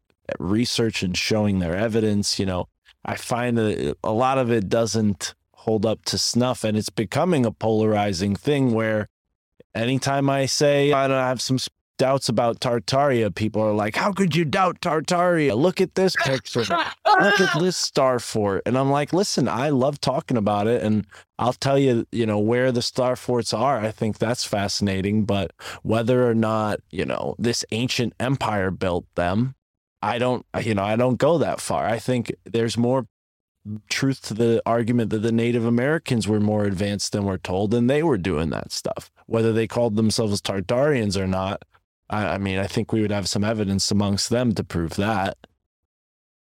Yeah, it's another one of these polarizing issues, and people get so invested. You see, Right. You know, they put a lot of work into the research, and they find something that ignites the curiosity, and I was going to say they convince themselves. That's probably being unfair, but it's a natural part of our psyche that when we find something interesting, we believe it. We want to shout it from the rooftops, and we invest a lot of our psychology in it. And so, you know, it's like, wake up, sheeple. It's the famous thing, isn't it? You know, because I think that's just a byproduct of how we operate and our psychology. And the same thing sort of, I don't want to talk about QAnon, but it's sort of same thing happened with that, I would say. Was that a big thing where you're at? I mean, because not a lot of English people went with that.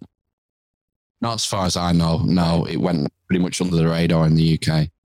And the other sort of subject area that I find is particularly divisive in our community is Freemasonry. Right. Like we've had a couple of, like we had a Freemasonic historian on a few weeks ago, had a couple of Freemasons on, and that's when you get shit in the comments and on Twitter and stuff. And it's like, I'm the same with Freemasonry. I'm agnostic. My co-host, Ben, he says it's Boy Scouts for grown-ups. That's all it is. Right. And I sort of, well, yeah, I know what you're saying. I think there's more layers to it than that. Right. No. But that's another sort of toxic subject that seems to ignite people's wrath against you. And you talk about Freemasonry. I just find it interesting because it's so pervasive in our history. Freemasonry. Absolutely. I actually had I had to reschedule this conversation, but I still will be having it with Robert Sullivan. He's been on the Grimerica show several times. He writes a lot of books about symbolism in movies, but he's a Freemason. I think 32nd degree, and he wrote this book called The Royal Ark of Enoch that I've been reading recently. And it's a fantastic book. It shows you the Freemasonic history. And obviously, you got to take it with a grain of salt because you're reading this written by someone who's a part of the group he's writing about. But to your point, I think that's absolutely fascinating, and I want to have him on, whether he's biased or not. As a listener of the show, I give you enough credit to be able to discern that for yourself. And if I didn't talk to him, you wouldn't have that opportunity, you know? And I think that's really what is more important, is to invite people to the conversation instead of saying like, oh, we can't talk to anybody who's this group, or we can't talk to anybody who's this race, or we can't talk to anybody who's, you know, from the planet Xenon. You know, it's like, it just becomes this unending, you know, stigma. It's part of the game, isn't it? To divide and conquer, I think. Right. You know, how much of it's controlled opposition? I don't know. But yeah, that's the one subject area I seem to catch shit from. It's Freemasonry. And that was one of the first books that got me into sort of esoteric. I remember reading a book called The Hiram Key by Robert Lomas and Christopher Knight. And that came out in the mid-90s, I think. And that was charting the sort of history of Freemasonry. And I just found it utterly fascinating. Because, you know, it's not stuff, you know, I don't know if it's true or not. It's a theory. It seemed like a well-researched book. Again, I don't know anything, but I found it interesting.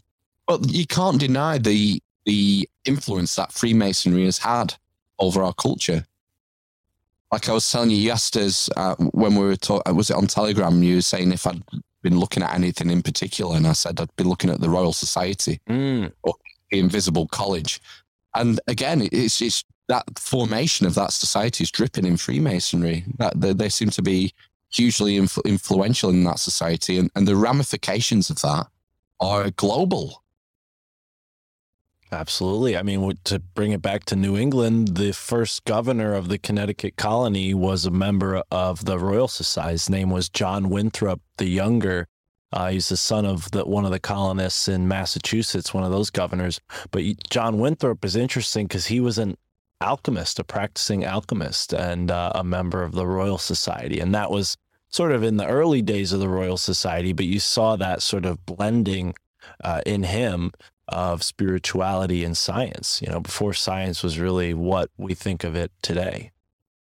Same with Isaac Newton. Isaac Newton was the president of the Royal Society in, what was it, probably the 1720s, something like that. And he was well known for being interested in occult subjects and alchemy, as well as, his Principia Mathematica, whatever it was.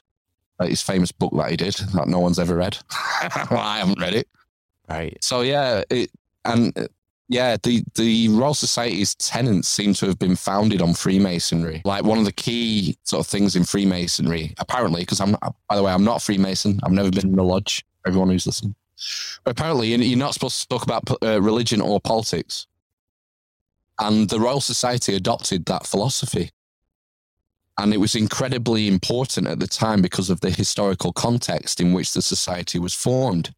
In 1660, the period of the Reformation, England had just come through, 12 years of a bloody civil war with Cromwell. And when you look at the founding 12 members, it's interesting because they're pretty much split evenly between royalists and parliamentarians, people who supported the king and people who supported Oliver Cromwell and the New Model Army. You think, well, I mean, the monarchy was restored earlier that year. We went back to Charles II came back from France and took over the monarchy. And then we have this society forming with a mixture of people who were, very shortly before fighting on opposite ends of a civil war. I mean, the guy who chaired the first meeting of the society, John Wilkins, I think it was, he was Oliver Cromwell's brother-in-law.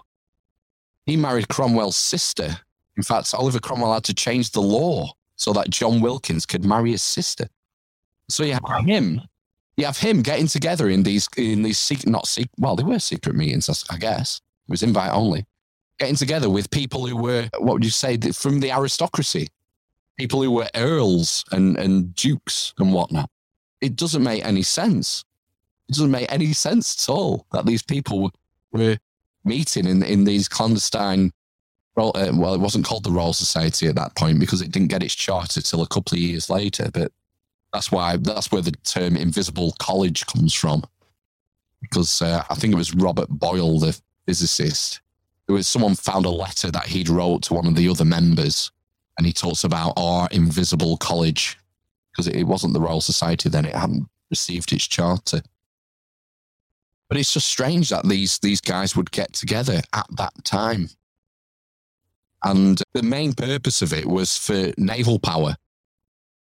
So in the preceding years, the English had been badgered by the Dutch. The Dutch Navy was powerful. They had colonies in North America. It even sailed up the Thames and bombarded London at some point. And it seems that part of the reason for forming this society was solving the problem of longitude, designing better ships, faster ships, more maneuverable ships, navigation, improving navigational instruments, weaponry. How can we improve gunpowder, cannons? This seems to have been the gel, the main, and it was the selling point that the guy who sort of kicked it all off, this guy called Robert Murray, that was his selling point to King Charles to get this Royal Charter. Look, I've got all these guys together, got these scientists and these nobles. We're gonna help rebuild the Navy because the Navy had been decimated during the Civil War. If Oliver Cromwell, if you're fighting a bloody civil war, you're not going to be bothered about increasing your navy. You're having land battles all the time, and it just goes to show, like, if you imagine, this is like 1660. There's no Great Britain. There's no British Empire. There's no Great Britain. Great Britain doesn't exist till 1707 with the Acts of Parliament. So there's no British Empire. But this group come together and start improving this technology, scientific inquiry, helping the Navy. And if they hadn't, instead of watching the New York Yankees, you might be watching the New Amsterdam Yankees. And we could be having this conversation in Dutch or French because you might not have got a British Empire at the end of the day. Right. Wow. It's mad. It's mad how that you can play these games of like historical what ifs. What if this didn't happen? Right. What if this guy didn't make that decision at that time? What could the ramifications be? It's just interesting to think about, I think. But like the guy, Undoubtedly, yeah. Go ahead. the guy who wrote the Hiram Key, Robert Lomas, he wrote a book about this subject. And I was watching a presentation he did the other week, and Robert Lomas calls the day that of the first meeting of the Royal Society the day that magic died and science was born, which is pretty creepy. Now, Because it led to the Enlightenment as well. Like I said, Isaac Newton, he became president of the Royal Society. right. And, you know, you extrapolate all that out from the Enlightenment, and that's how we've landed in this reductionist, materialist society we live in now, from the Enlightenment. And that's where it all generates from. It's from the Royal Society.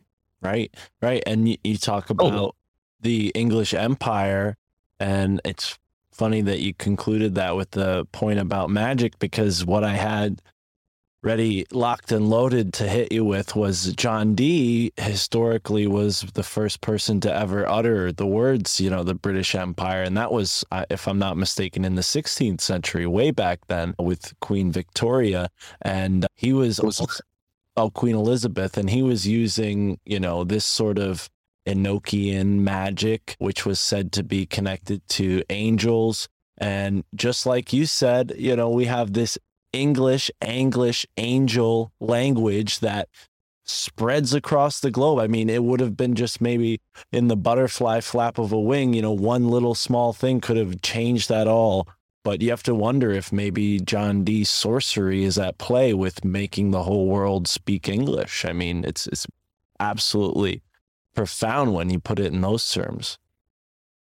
John Dee is one of those characters who I really want to do a deep dive on.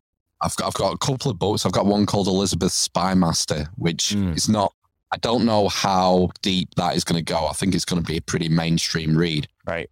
But yeah, I mean, militarize him and make him seem like he was purely a navigator and this mathematician and that sort of thing. But he was very much an occultist, you know. absolutely. And cryptography he was into as well. Right. And, he's a bit earlier. I want to say maybe 50 years earlier than the Royal Society. I think he was a compadre of Francis Bacon. I think. And that would make sense if it was Elizabeth I. It's important to also put it in this context that all of these things that we would now consider science were occult. I mean, the idea that you could use just pen and paper and pieces, little instruments like that to navigate the world, that was a magical act. You know, doing these things that now we think of as mundane in that time were revelations from God. You know, they felt like they were inspired by their creator with these divine ideas, which who knows how true that is. I'm not putting any doubt on that. I think there's a lot of truth to that. You know, we have Einstein and Tesla talking about their thought experiments that they would do when they were calculating all of the things that laid the groundwork for this, modern, hyper fast industrial technology age. But, considering how rudimentary things were for the average person back then, all of those skills that John Dee had, just one of those in any one person would have made that person a special individual. But to have all of those skills in one person, I wonder if we have sort of like a prophecy situation, almost like what we have with a religious spiritual prophet, where there's receiving information, instead of being about morality, though, it's about technology. Yeah, it's divine inspiration. I don't know if it was Isaac Asimov or Arthur C. Clarke said something to the effect of, any technology significantly sophisticated would be, you won't be able to discern it from magic. Right. And that makes complete sense and plays into what you're saying. We've got Robert Frederick coming on in a couple of weeks, who's gone deep into Francis Bacon. And he's a similar sort of character. He was floating around at the same time as John Dee.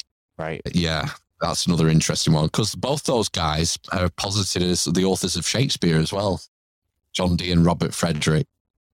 So, I've never really got into this period of history until quite recently. But a lot of it's politics, political machinations and conspiring and it's really fascinating. I just have this bug for history I can't get rid of. I share that with you. And I think you meant to say Francis Bacon and John Dee, but I had never heard that before. That Who did I say? you said Robert Frederick and John Dee. I was like, hold on, Robert Frederick is Shakespeare? But I hadn't heard that John Dee might be also a candidate for that. I definitely heard the Francis Bacon angle. It's certainly not this Shakespeare character that lived in Stratfordshire, but you know they don't want the tourist industry to die there, so they got to keep this going. Yeah, he was probably almost certainly illiterate. Shakespeare. Right. Shakespeare. His children didn't even know how to read or write. It's like, yeah, the greatest playwright never taught his own children how to read or write. It's how could they carry on his brilliance? Yeah, and then Francis Bacon comes up and he goes to university and whatever, and then sort of drops off the map for like 20 years or something, apparently doing nothing. And then he turns up and ends up being Lord Protector? Lord Chancellor, he ended up being, Francis Bacon. Mm. Yeah, it's an interesting period of history.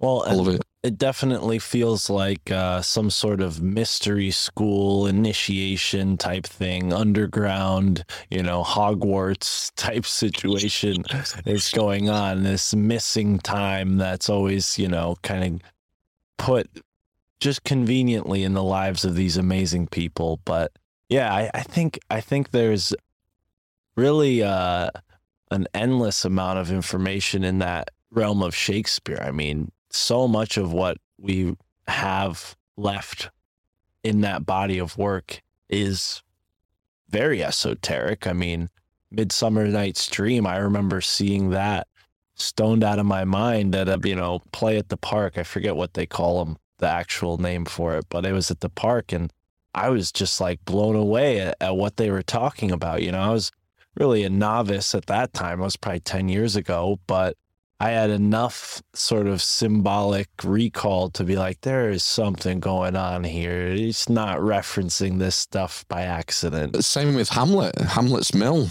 Right. I remember trying to read Hamlet's Mill years ago, and it's a nightmare. It's one of the hardest books I've ever read.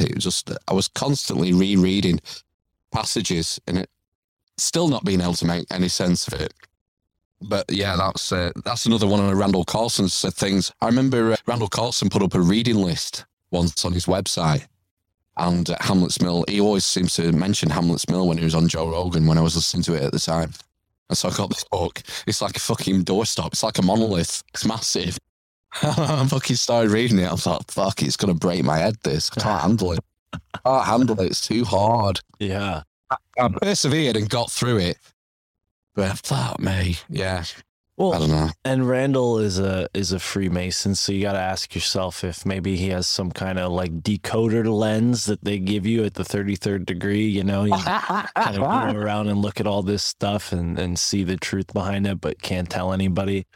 I definitely think there's some truth to that, and I think that's kind of what I'm asserting is maybe these guys, Francis Bacon, John Dee, maybe they're all a part of the same group, and that's what the body of Shakespeare's work was actually authored by, this like mystery school that operated through many different people. But a similar group that you mentioned, the Rosicrucians, I've heard people say that, oh, the Rosicrucian thing, that's all live action role play.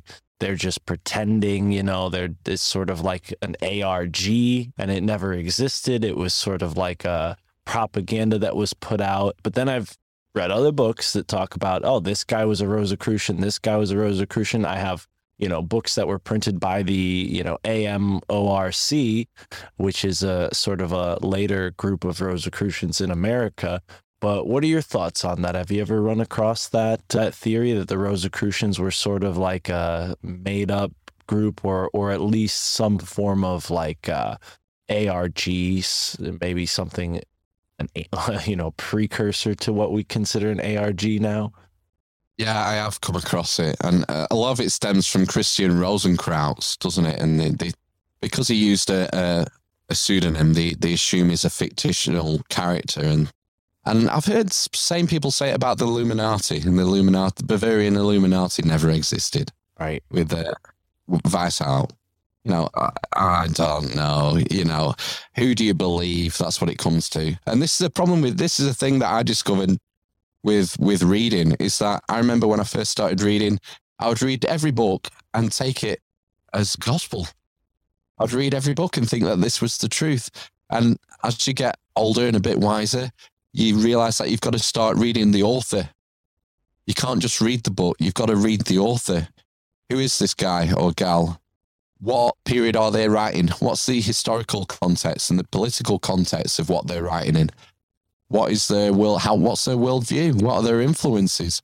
What are they trying to put forward with the hypothesis? You can't just read a book and take it as gospel, man. Well, and that's why I love what we do so much, because we're able to sit down and read the author face to face, and actually talk to them. And to bring Michael Hoffman back up, I was very nervous because his writing style is pretty, it's in your face. It's blunt, he's very, blunt about the truths that he's sharing with you in this book. So I was nervous. I'm like, oh, how's this guy going to be? Is he going to be like rude to me? Is he going to be like, because he demanded that I read his book, I'm like, is he going to like think I'm a dummy or something? Kindest, sweetest man, very nice guy.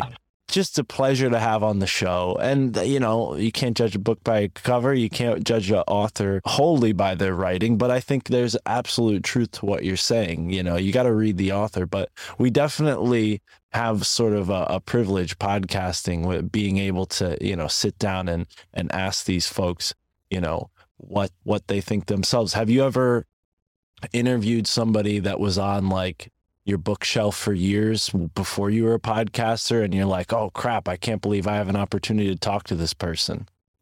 Yeah, a few. So one would be Eric Klein. Okay. Who wrote the book on the Bronze Age, basically. He's written the most popular book on the collapse of the Bronze Age, called 1177 BC. And so that was the first podcast I did that I was nervous for, because I didn't want to fuck it up. And he was sort of a literary hero of mine. And we had David Roll on last year. In fact, he's coming back on at Easter. We're doing an Easter special with David. And he's like a renegade Egyptologist. He says the Greek Dark Age never happened, and that there's a fault in the chronology, and that sort of 260-year period around 700 BC never happened. And from the Trojan War, the people who fled the Trojan War went on to, found Rome and Greece and all the rest of it, Greek colonies and all this sort of stuff. Wow. So, yeah, it's really, and he's just amazing to talk to, because he seems to know everything about ancient history. It's like we talked about all sorts of stuff, whether it was dynastic Egypt or Mycenae, the Bronze Age, biblical history. I mean, he's like really successful author. He's got a new book out now. It's just come out now, I believe. And we're doing, because it's Easter, we're going to do one on early Christianity with him. And I just can't wait, because I just don't know what he's going to come out with about what's wrong with our perceptions of early Christianity. And that's something else I've got into, is theology over the last few years. It's like, I can't get enough of trying to figure out what was happening with early Judaism, early Christianity. It's just something about that period. I know they're two different periods, but something about it's so critical to our culture and where we are. We live our cultures are based on the Judeo-Christian ethic. And so it's so formulative, isn't it? So the way we've lived our lives and the way our societies have developed. So I can't get enough of that subject, ancient theology. Have you ever? And then we'll have like Dave Matheson on, and he'll say, "Well, it's all myths. It's all myths." Right. You've had Dave on, haven't you? Oh yeah. Dave was on the show. He was actually the first real podcast guest I ever interviewed. The first 3 episodes, the first 2 were with buddies, and then the third one was actually with another podcaster named Rick from the Tin Biscuit podcast out in Ireland. And then I had David Matheson on. Yeah, actually, it was a really cool conversation. He taught us about wax on, wax off, and just kind of got had a nice philosophical chat. But I'm wondering, have you ever come across Josephus and Caesar's Messiah theory and this idea that maybe Jesus was like altered by the Romans to make people more, or not Jesus, but the Jewish writings or the Christian writings, something was altered to make people more, let's say, propagandized or easy to go with Caesar and his rule? Yeah, I mean, we had a chap called Edmund Marriage on back in October, and he's since died. He's passed away. I only found out recently. We recorded with him in early October, something like the 11th of October, and he passed away before the end of the month. Good thing you didn't reschedule. Jeez. Yeah. Wow. And some peace. His work was all early Christianity and Jesus and Thomas. Right. Jesus and Thomas coming to the British Isles after the crucifixion. I don't know how that works. And becoming like, what would you call it, like a point man for the Roman Empire in civilizing the British Isles, and then going to India and all over the shop. It was fascinating, absolutely fascinating. And like David Rowley, was another one of these guys who just accumulated so much knowledge, so much information. It just blows your mind that you get the chance to sit down and talk to them, that they'll give up your time for you and go through this stuff. Yeah. So Josephus is an interesting character because he was Jewish. He was a Jewish writer. I'm trying to remember my history now, and he was involved. It was during the Jewish uprising, wasn't it, of 76 AD, when Titus sacked Jerusalem. Josephus was involved in that, and did he turn coat? Did he turn coat? Yep, he turned coat and he became Josephus Flavius, and he lived with the Caesar, with the emperor, and became sort of like one of their court historians. Yeah, and then you see, it's like it goes back to reading the author again, doesn't it? And the influence that he's having, and I believe he betrayed some of his countrymen. He was fighting. I think he was fighting for the Jews originally. It was I might be getting this completely wrong. No, you're right. You're right.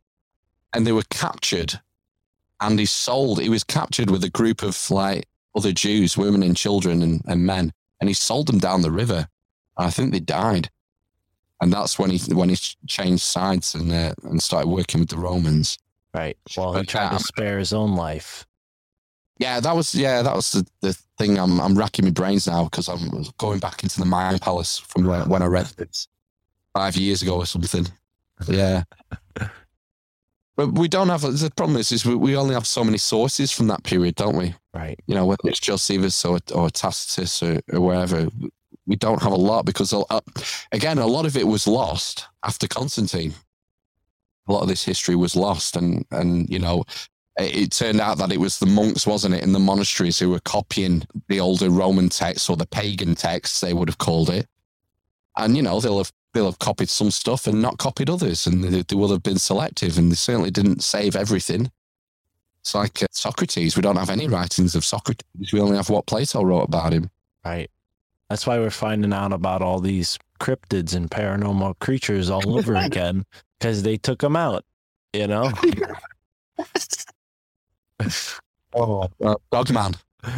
in Jerusalem. I don't doubt it. I mean, don't you guys have werewolf stories over there in Europe, or is that more of a Eastern Europe kind of thing? That's a little further east from you that they talk about werewolves. Transylvania, right? Yeah, I don't know what folklore of the British Isles. Fairies was a big thing in the British Isles. There's a lot of fairy talk. And they're spooky because they can kidnap. But outside of that, I mean, they'll put a curse on you. But are there any like beasts, like what we have in America, like Dogman or Bigfoot? Yeah, usually on the high street on a Saturday night. That's when the beasts come out. usually about 2:00 in the morning. Oh, You go outside, Old Nels or the Adelphi or O'Neill's, you'll see the beast come out. You don't have to go hunting for them, man. You don't need to set up tripod cameras. They're fucking there. They just pile out of the pubs and it's beast mode. It's beast time. Cryptid City. I don't doubt that. They're in full plain view though, unlike most cryptids. Yeah, I'm sure they're interdimensional as well. Mm. I don't know of any I can't think of any unique cryptid stuff for the UK unless I'm completely drawing a blank. It seems like more of a North American thing. Mm. Like the Lake Michigan Mothman and Dogman and Slender Man and Flannel Man. There's another man every week, isn't there? Yeah. And we don't seem to get it over here that I can think of. There's Serial killers. You get lots of serial killers, like Jack the Ripper and the Yorkshire Ripper and that sort of thing. Well, with every cryptid, there's a new tourist attraction and a new podcast covering it. So a merch. There's Slap it on it. Slap it on a lunchbox. Yeah, there's definitely something to it there, but I don't know, man. It's also, this is a wild land. It was not quote unquote civilized before Columbus. So I think the Native Americans just did a better job of staying out of these things' way, whereas you guys fought all your dragons thousands of years ago and beat the crap out of them and burned all the books about them. Yeah, and the witches, burn them. Yeah. Yeah, we have Witchfinder generals and all that caper going on. Yeah, I think, maybe we've got a better handle on our earth energies and our ley line. Can we just know, whoa, I'm not going down there. Well, that's a good point, considering all of the standing stones and whatnot. And, maybe that's what that is. Maybe it's like holding the grid in place, this interdimensional fabric in place. And over here in America, when the colonists came, they tore through all the mounds, unleashing all the cryptids. They pulled the lid off the can, and now you have Dogman crawling out and all these Mothman and Pigman and everyone else. Came over on the Mayflower and just unleashed Pandora's box. Just upset the complete balance of nature. Right. And then that's it. You've nailed it. That's why we can't move for cryptids in North America. I think that's it. I think that's it. Well, Phil, we've come to a lot of conclusions, but we've also left a lot of things on the table here today. And it's been another fun conversation with you here. You want to remind the folks where they can follow up with you after they finish listening to this episode of the My Family Thinks I'm Crazy podcast? Just go to the armisinquisition.com or, whatever you're listening, whatever platform you're on, it'll be on there, presumably. Right on. Check it out, I think we've got a lot in common with the subjects we cover. So if you're listening, if you've got room in your rotation to try something else, give us a go. You might like it. You might think we're fucking idiots. In fact, you probably will think we're fucking idiots, but you might like it as well. I like it. I think what you guys are doing is great. And after today's conversation, I got a lot more to look into. Some really great guests. I'm particularly interested in listening to that one with, I think you said her name was Lori, the megalith hunter. That sounds like a great conversation. And then, of course, Ryan Seven. I was listening to some of that before we talked, and very, very curious guy. Very interesting. Like you said, knows a lot. You got to watch them because it's highly reliant on. He goes, when he was coming on, we had him on early on in the lockdown, and it was over Zoom then. But when he came and when we started this marathon 12-hour series, he said, "I'll send you some slides over of what I've been working on." I said, "All right, no problem." 90 slides there were. So it's very much reliant on the visual stuff. So you're best watching it on BitChute or YouTube while we're still there, because he lays it out how these things mesh together with the symbolism. It's fucking amazing. Right. But yeah, check that out. If you like occult symbolism, you'll love those series. Beautiful. Yeah, he's a good lad. Well, Phil, thank you so much. And to everyone listening, thank you so much for being here. Enjoy the moment wherever you are in the now.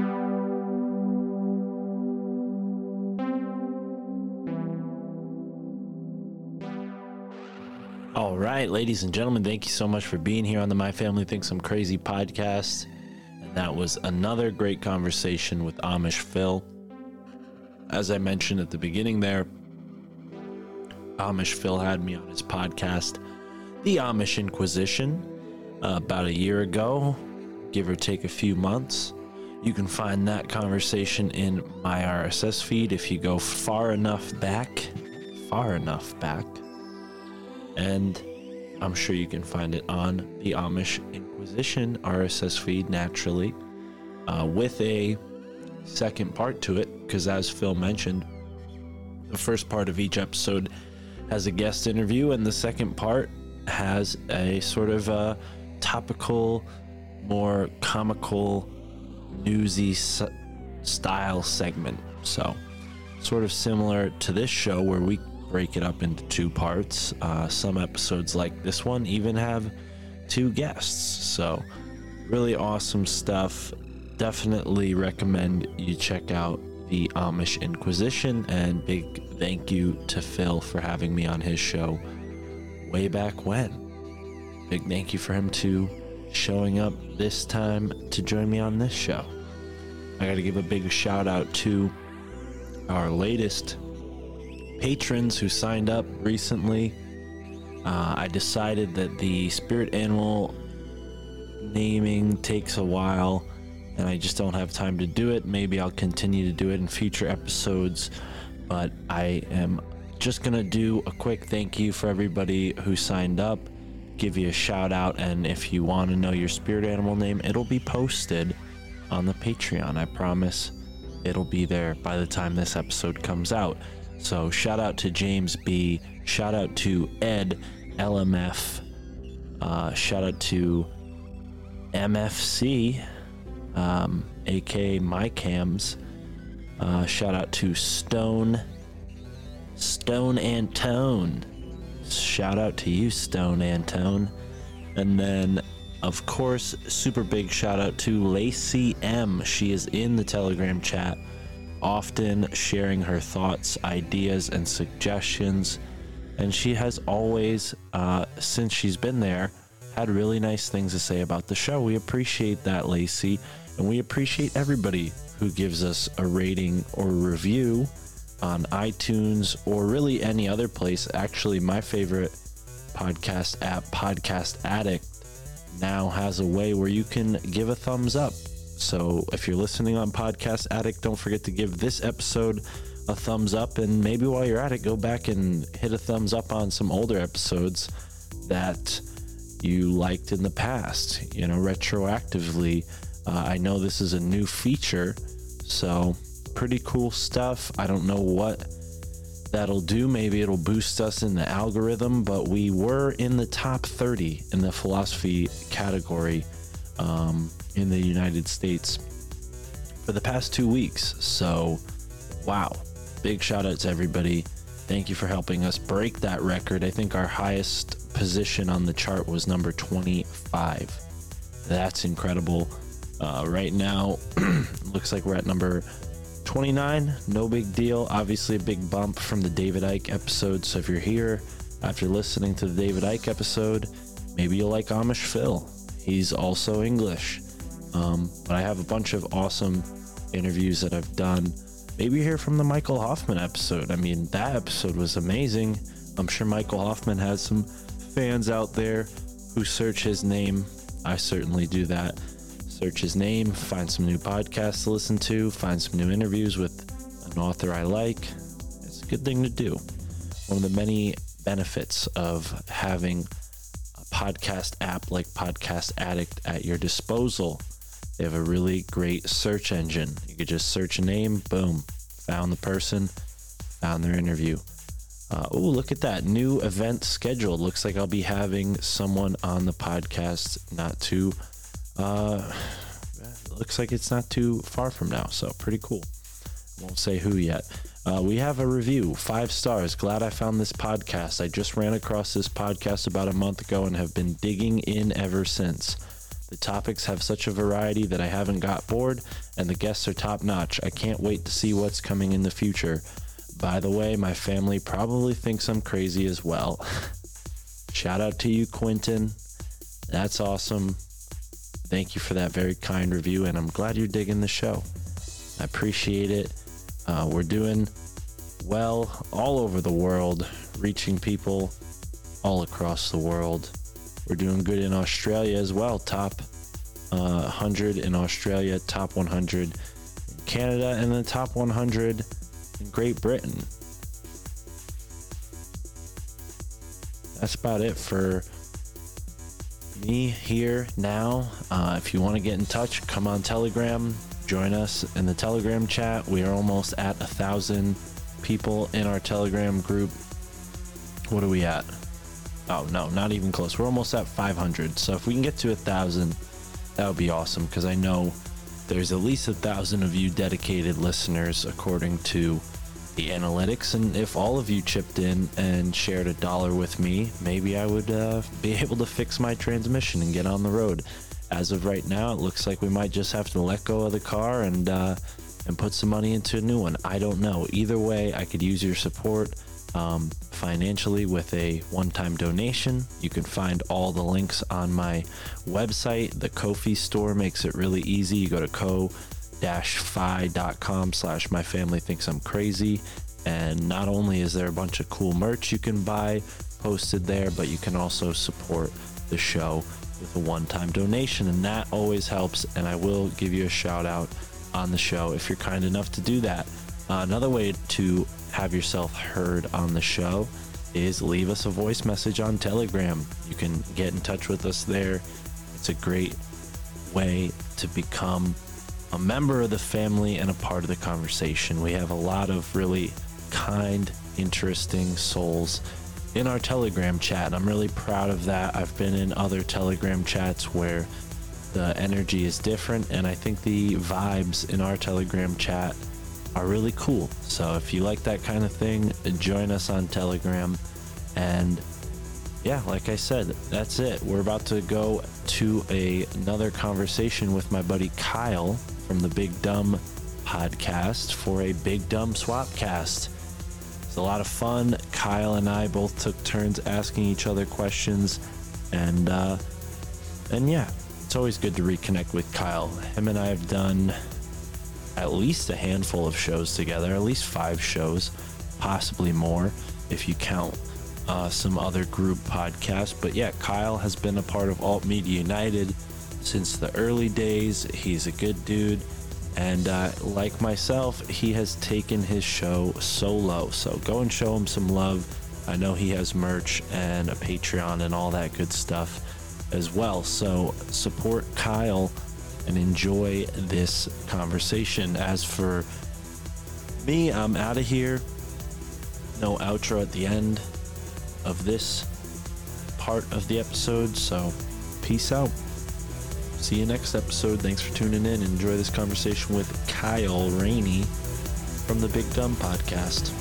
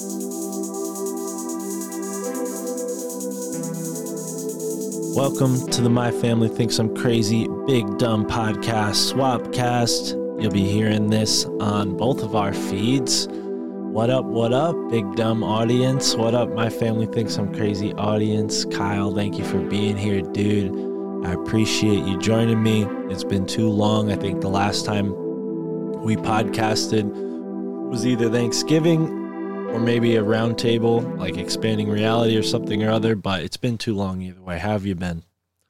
I've been good, dude. Thanks for having me on. The last time it was just you and me was last year when I had my co-host still.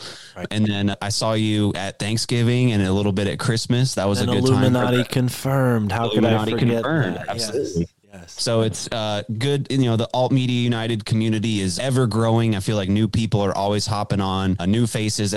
I'm almost overwhelmed with how many people are a part of it. Like, because I thought I'm like trying to connect with everybody. Like, hey man, like let's do a show together. Like I know you're, but then sometimes I'm like, wait, who are you? Wait, or I know them, and I'm like, oh, you're in Alt Media United. I had no idea because it's just growing and growing and growing. So that's a great thing that you're doing, man. I'm happy just to be a part of it. It's fun. Heavy hitters, dude. Heavy hitters for sure in that group. Like when I think it was our Illuminati confirmed group chat on Telegram that Juan was being all competitive. He's like, I'm catching up to you, Kyle, on downloads. I was like, what are you talking about, dude? Is it a competition? And he was like, no. And I know he was just kidding. It was all fun. And then you hit us with the top shows in Alt Media United. And it's like Tinfoil Hat, Grimerica, your Higher show, Sides. all the Higher Sides. I was like, thanks, Mark. I just slit my wrist.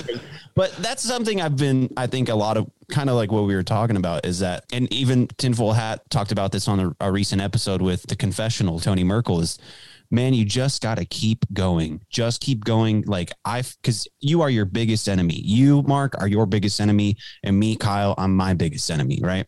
And this is something I struggle with every day, is just like getting out of my own way, being a little nicer to myself, but also pushing myself too. You know what I mean? You can't just expect things to happen without putting in the work. So, but when you get discouraged in anything you do, especially content creation, you just got to push forward, you know, and it's all about your mindset. You got to, because I was talking to someone the other day about like, you know, money and stuff like that. Like, do I want to, I need to get back to like why I got into this. Cause it's not about just making money or, you know, having a huge Patreon or, you know, selling a bunch of t-shirts. That's great. Don't get me wrong. I love that. But I had to kind of remind myself, why did I get into this in the first place? It's because I love doing it. It's because I love talking about this stuff. I love meeting new people who, you know, my family thinks I'm crazy. So it's nice to find a new family who kind of accepts me in this community and stuff like that. So that's why. And I think it's important every now and then, especially if you're, you know, not seeing the results or you're feeling discouraged or whatever, just remember why you did this, man. And this is for everybody, regardless of what you do. Remember why you started. And because you got to be passionate, you got to be excited, and you got to love what you do. And I have to remind myself, like, there'll be days I don't want to do a show, or I don't want to do this. And it's like, then when I do it, I just shut up and just do it. I have a great time. Absolutely. You know what I mean? Yeah, man. That's my little rant. No, dude, not unwelcome at all. I think this is the perfect place for it, because I've seen a lot of people reach out to me saying, hey, I was inspired to do a podcast by this podcast, your podcast, this podcast, many others. And then they do it, you know, and like you said, so many people have been joining Alt Media United. I can think of a couple examples of people who hit me up and said, hey, I'm going to start a podcast. And now they're part of Alt Media United because they actually went through and did it and hit me up and got back to me with the information. And really, there's no barrier other than that. I mean, you know, we've had some weird discrepancies in the past where some people kind of, you know, bumped up against others in a weird way, and we had to let some people go from the cooperative. But for the most part, it's been really awesome to see everybody kind of growing. And, you know, to your point about keeping on, I mean, I don't have another job to fall back on, you know. I like let go of my old life and decided not to do that anymore. Obviously, I had the luck and fortune, so to speak, of Tripoli kind of giving me a job. But I mean, you know, it's not much. I don't want to talk about finances or anything, but I got to do other things to get by as well, you know, and that's kind of where I come at the podcasting game. And I've always set goals higher and higher more and more guests. And another thing that happens that's really cool is those guests, most of the time, at least in the earlier part of the show, were folks who had other podcasts, you know, and that's how I built up Alt Media United to what it is now. And like you said, it's still growing. You know, Tim Grimes is another guy, had him on my show. He felt inspired to start a podcast, went and did it. Yogi Zorananda, episode 19, joined me on the show. I think I re-released it for like episode 90 something, but he started a podcast and now he's got like 30 something episodes out, you know, he's stuck to it. So yeah.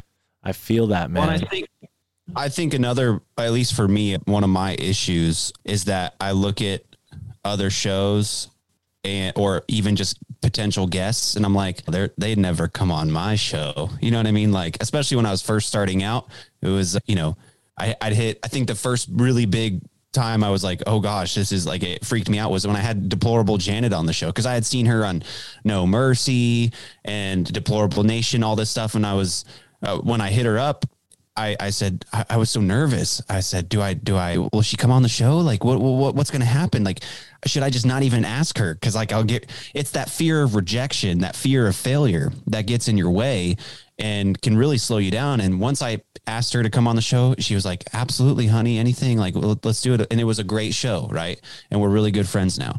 And so even to this, but still to this day, I have a hard time. And it's like I said, getting in your own way. I'm like, should I hit them up to come on the show? Or I hit them up a while ago and they didn't get back to me, or they did, but then they canceled. Do we reschedule? Like, cause I know everybody's busy. You know what I mean? I'm busy. I got a family to feed and a job and things like that. And everybody does. Right.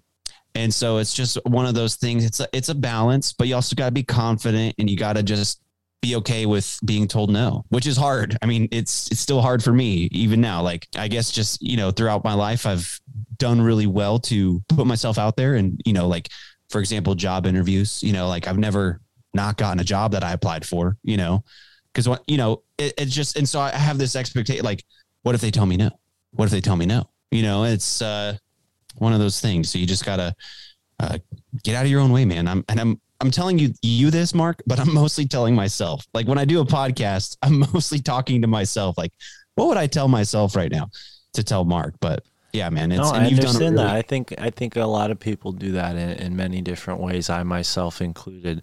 But yeah, man, I think what's most important to me and why I think I've gotten to where I'm at so soon with the podcast is mostly due to the mission that I've been on has been a part of my life way before I even heard a podcast, you know, like, and I think that's true for everybody who does a podcast, because it takes a certain amount of motivation to feel confident enough to put your voice out there. So I think every podcaster, when they're in that moment that you express where you're like, you know, I don't know about this guest, maybe I should just cancel, you know, just remember why you're doing it, man. Because like for me, you know, I'll tell you what, I just had David Icke on the podcast, and that was a big deal, you know, and we had like a time mix up where, you know, I guess England hasn't done their daylight savings time yet. So even though it was like, you know, like supposed to be starting at this time, it was actually an hour later. So like David wasn't there. We were there wondering like, oh, is David going to show up? I guess he's not going to show up. And then Ron joined me as a co-host, and he's like, "Oh no, Mark, don't worry. You know, they're an hour back, you know." And so we reconvened. That's a great Ron from New England impression. That's fantastic. You know, we love you, Ron. I love Ron to death, and that's why. Don't worry about it. Yeah, that's why I had him there, because I was nervous, and you know, Ron's much older than me. He's got a lot more experience, and we're both New Englanders, so I felt like it was a good fit to unite, you know, across the pond. And plus, Ron's done shows with Richard Willett as well, so that kind of helped. But yeah, you know, it was a nervous kind of thing, and like there was a relief almost that, oh, David's not going to show, because it's like we'll have another day or whatever. But then I realized like, no. We're going to make this happen, especially when Ron said that, because I'm like, oh, no, we're doing this, you know, and the nervousness kind of subsided, and David is a pro, so the conversation went great. I'm sure, you know, all you need to do is put him in the right position, and he just goes, and each answer, you get David Icke, and you don't have to say much. You just say, "Hey, David, what's going on? What do you think about this?" And he'll just take off, which is great. That's a great guest. And kind of what you said, what you were talking about, like your journey that you've been on, as far as it started a long time ago. I kind of know what you're talking about, because I've talked to you about it before. But kind of where was that journey? Where did that journey start for you? And then I want to know, like, what's the point? Like, what are you doing? Because it applies to all of us, I think. What's your goal in all of this? Not just podcasting, not just content creation, or, this, but what do you want out of this? I don't know what this is, but like, not this life. That's too big of a question, but where do you see yourself going? Because this is something I've wanted to talk to you about. Like, are you journeying to become a true mystic? I mean, that's something that you can achieve. And I'm not joking. I'm not like trying to mess with you, but you can do that, if that's something you want to do, or you can be a podcasting guru. I mean, there's so many things that you can do, because you're 28, right? 27. 27. I'm 25. So, we're probably the younger people in the podcasting game. You know what I mean? Some of the younger ones. And there's a lot of potential, not just with our shows, but with us, as people. So where did your journey, like, when you started, where did you see it going? And then now where do you see it going? That's a really good question. Yeah. Thank you, man. I think it started just from always being curious and always questioning and always wanting to learn. My interest shifted over the years from, the more obvious things that kids would be interested in. Like, I was a particularly nerdy kid. I liked superheroes and animals and learning all about the different parts of the world. I could tell you every country in Africa at a certain age. Like, I was always just like, not trying to impress people, but people had like a sort of like, oh, this kid is smart. And it wasn't always a good thing, because my peers were like, oh, this guy's a nerd, so. And I was kind of the same way. So I can probably assume you were also kind of a smart ass, because that's how I was. I thought I knew everything, because I was smarter than those other kids. That's for damn sure. But I was kind of a dick about it sometimes. Right. And I was definitely a smart ass, but I wasn't always witty in like social situations, not at least until I got a little older. And then that got me in some trouble, which inspired me to learn martial arts. And then, somewhere along the way, weed came into the equation. And I talk a lot about how cannabis kind of revealed a lot of things to me that I had been, ignorant of. I had this kind of orthodox view of religion that was given to me by the family, like most people. And, I kind of rejected that. And then cannabis brought me back into a deeper understanding of who I was as a spiritual being, and that process of understanding, I don't think really can ever be finished. And for whatever reason, I've, had the endless, desire to talk about this stuff way before I ever had a podcast. Hence, like, Hippie Mark kind of was my nickname for a while. People would call me Hippie Mark because I had crystals on and I would never shut up about all this stuff. And then I became Mystic Mark when I actually started making crystals that, jewelry that people would actually buy. And then, with the books you see behind me, like, that's always been a part of it too. So it was never an idea of like, oh, I'm doing all this to become a podcaster. I really had no idea, where these skills I was drawn to would ever be applied to. I didn't see myself as having the, composure to write a book. I didn't see myself as having like the wherewithal to get through school to become like an anthropologist or, all these topics that we talk about. You see guys like Graham Hancock taking that to the level. There was definitely, a time in my life where I thought maybe that would be a cool thing to do. And around the time that I was in community college, I was spending a lot of time on the green, the public area in this city, New Haven, in between classes, just smoking weed, trying to read these books that were not a part of my courses. I was reading like The Secret Teachings of the World and, Carlos Castaneda books and things like that. And I ran into a guy named Amos who had all this stuff in mind. You know, as we say in this community, he had a black belt in conspiracy, or a belt in conspiracy. And I definitely had a belt in conspiracy theory at that point in my life. But, you know, we sort of realized we were like minds, and he told me a bunch of stuff that really motivated me to understand something that I think has become, especially recently, what I would say motivates me the most. I mean, obviously in a general sense, understanding and evolving and improving my life is always going to be motivating me, because I see through cannabis the power of my mind to change my reality in that way, you know, and I'll never forget that. And I don't think it's cannabis altogether. I think it's just the mind, and cannabis revealed that to me. And, you know, I was always fascinated with superheroes and animals, so I was always thinking about consciousness. I just didn't understand that's what I was thinking about. And then, and then when I met Amos, and he kind of broke it down to me that this great Holocaust had happened to the Native Americans, this great genocide, and their spiritual culture had been like ripped upside down from them. And, you know, I just talked to a guy named Peter Shampoo who talks about how, you know, the Masons go and take that energy and repurpose it, you know, for lack of a better word. He says it much more eloquently than I can, but I definitely feel like that's become a big part of what I'm meant to do is look into the land, the energy of the land that I was born on, this area in particular, and then wherever else life takes me. You know, my girlfriend and I, like I said, just got an apartment in town, so we're excited about that, studying the Connecticut mystery, meaning like the river, Connecticut River, because I think, you know, Michael Wan's work has inspired me as well, and his Susquehanna alchemy. I love what y'all do together. Yeah, what y'all are doing together is fantastic. And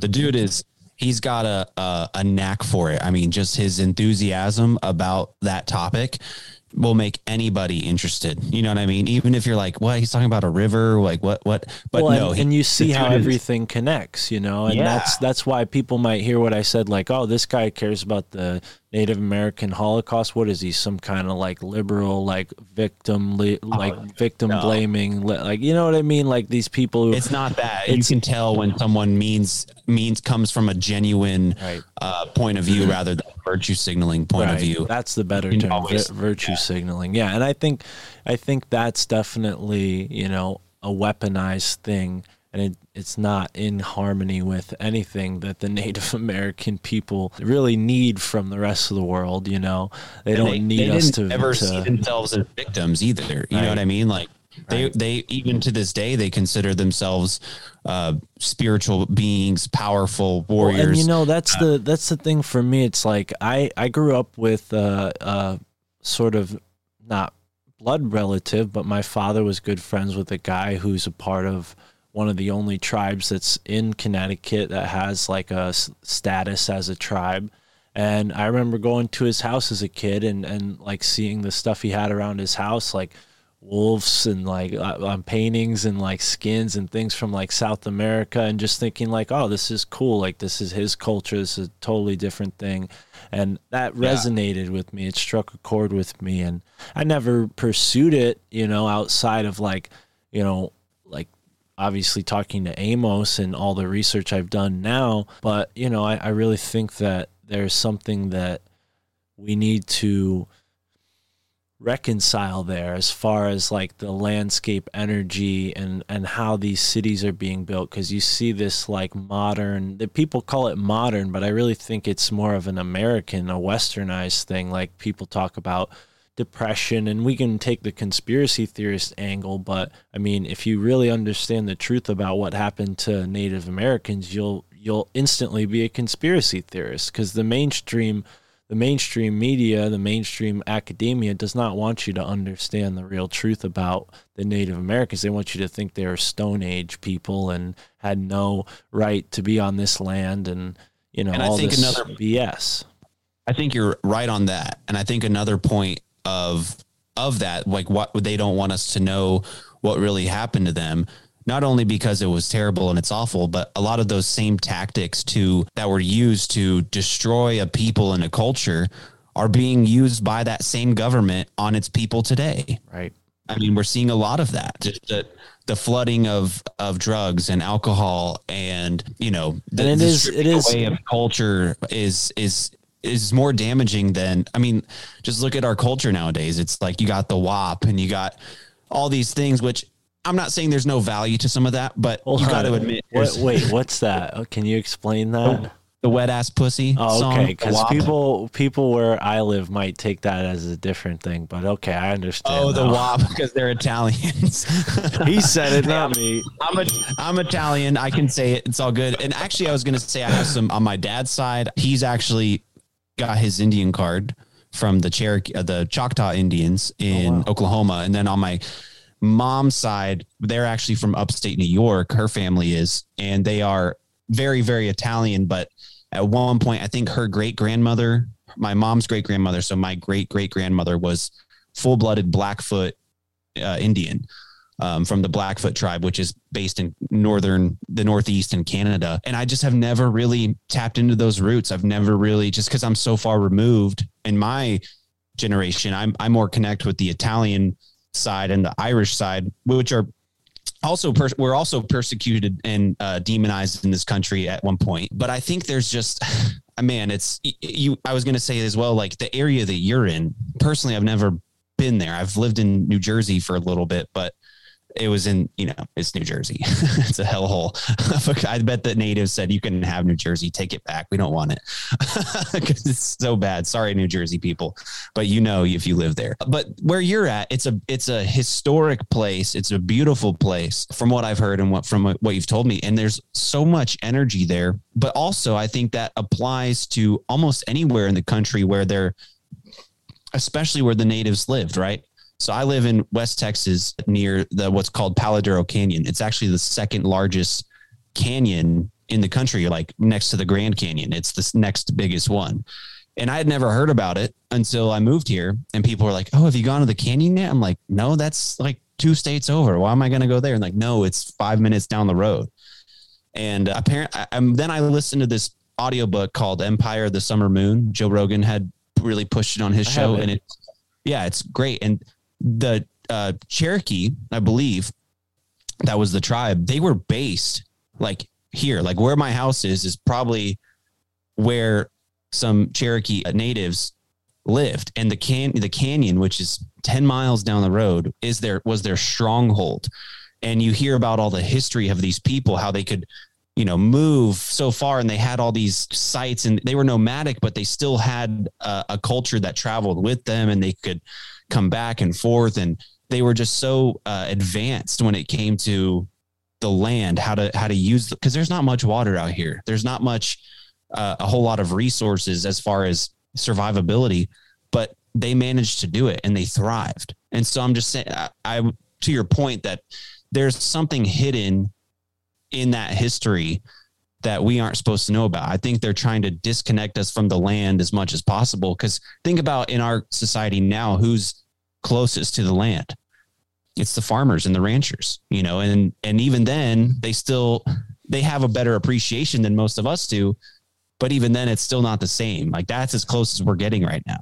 Right. So yeah, no, it's definitely case by case. I'm sure there are some farmers who can care less about things like land spirits, but I'm sure there's plenty of others who have like, spirits, yes. Have like the folk wisdom and yeah, definitely it's something you learn just through that kind of work, whether you have that tradition in your ancestry or not. But wow, man, I didn't realize that. That's really cool. I think you should connect more with that in some way, whether it's just like, my advice, because this is kind of how things have unfolded for me, is like just go to that place on a hike and connect with the place, maybe with your special lady, and say some words, of prayer for yourself, for your family, for the space, for everybody, the little ones, the kids out there, and all the creatures, all the animals, and everything. It's a beautiful place, man. Yeah, it really is. But you connect with it through your word like that, and then I'll tell you what will happen is as you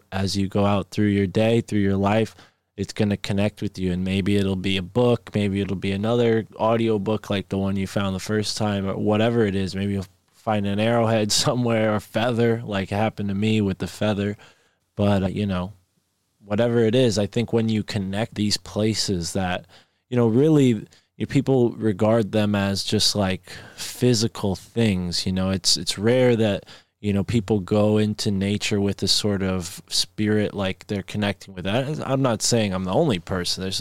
I'm sure plenty of people, but yeah, I don't think it's as common as it should be. And there's definitely like some magic you can engage with, especially a place that has history like that place, you know?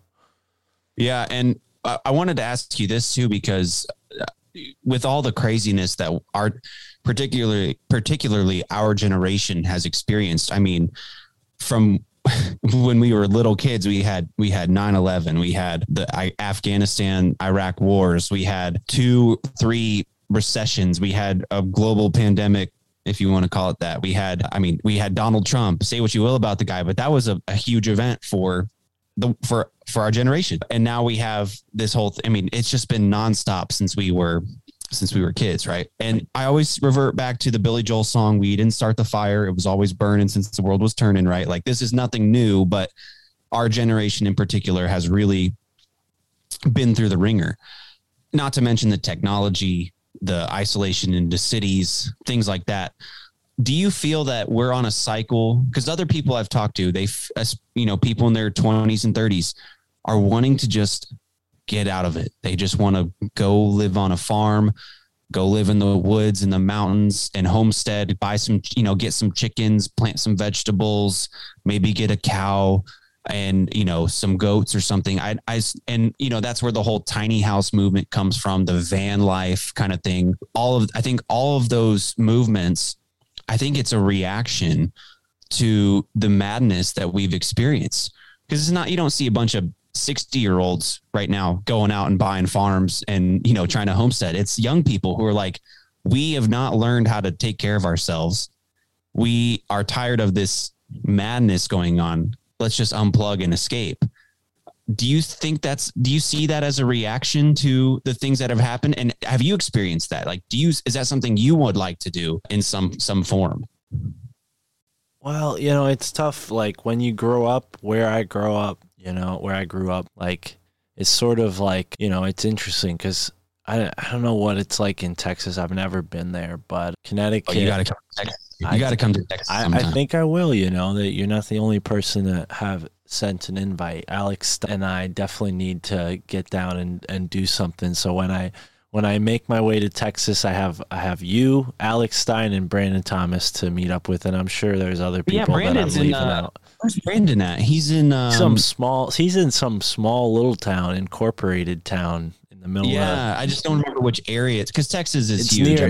I know it's near some really beautiful water. I remember he was telling me it's like a really big river, lake nearby. But yeah, Brandon's got the setup. If you want to talk about homesteading, that's the guy to talk about. Exactly. Yeah. With I'm inspired. There's Tony Merkel. You mentioned him. He was on my show a couple weeks ago. I haven't aired the episode yet, but he was on Tinfoil Hat this past Monday, and he, mentioned to me, at least, probably talked about it off air with them, that he's going down to Tennessee. I think he did mention that. Mm-hmm.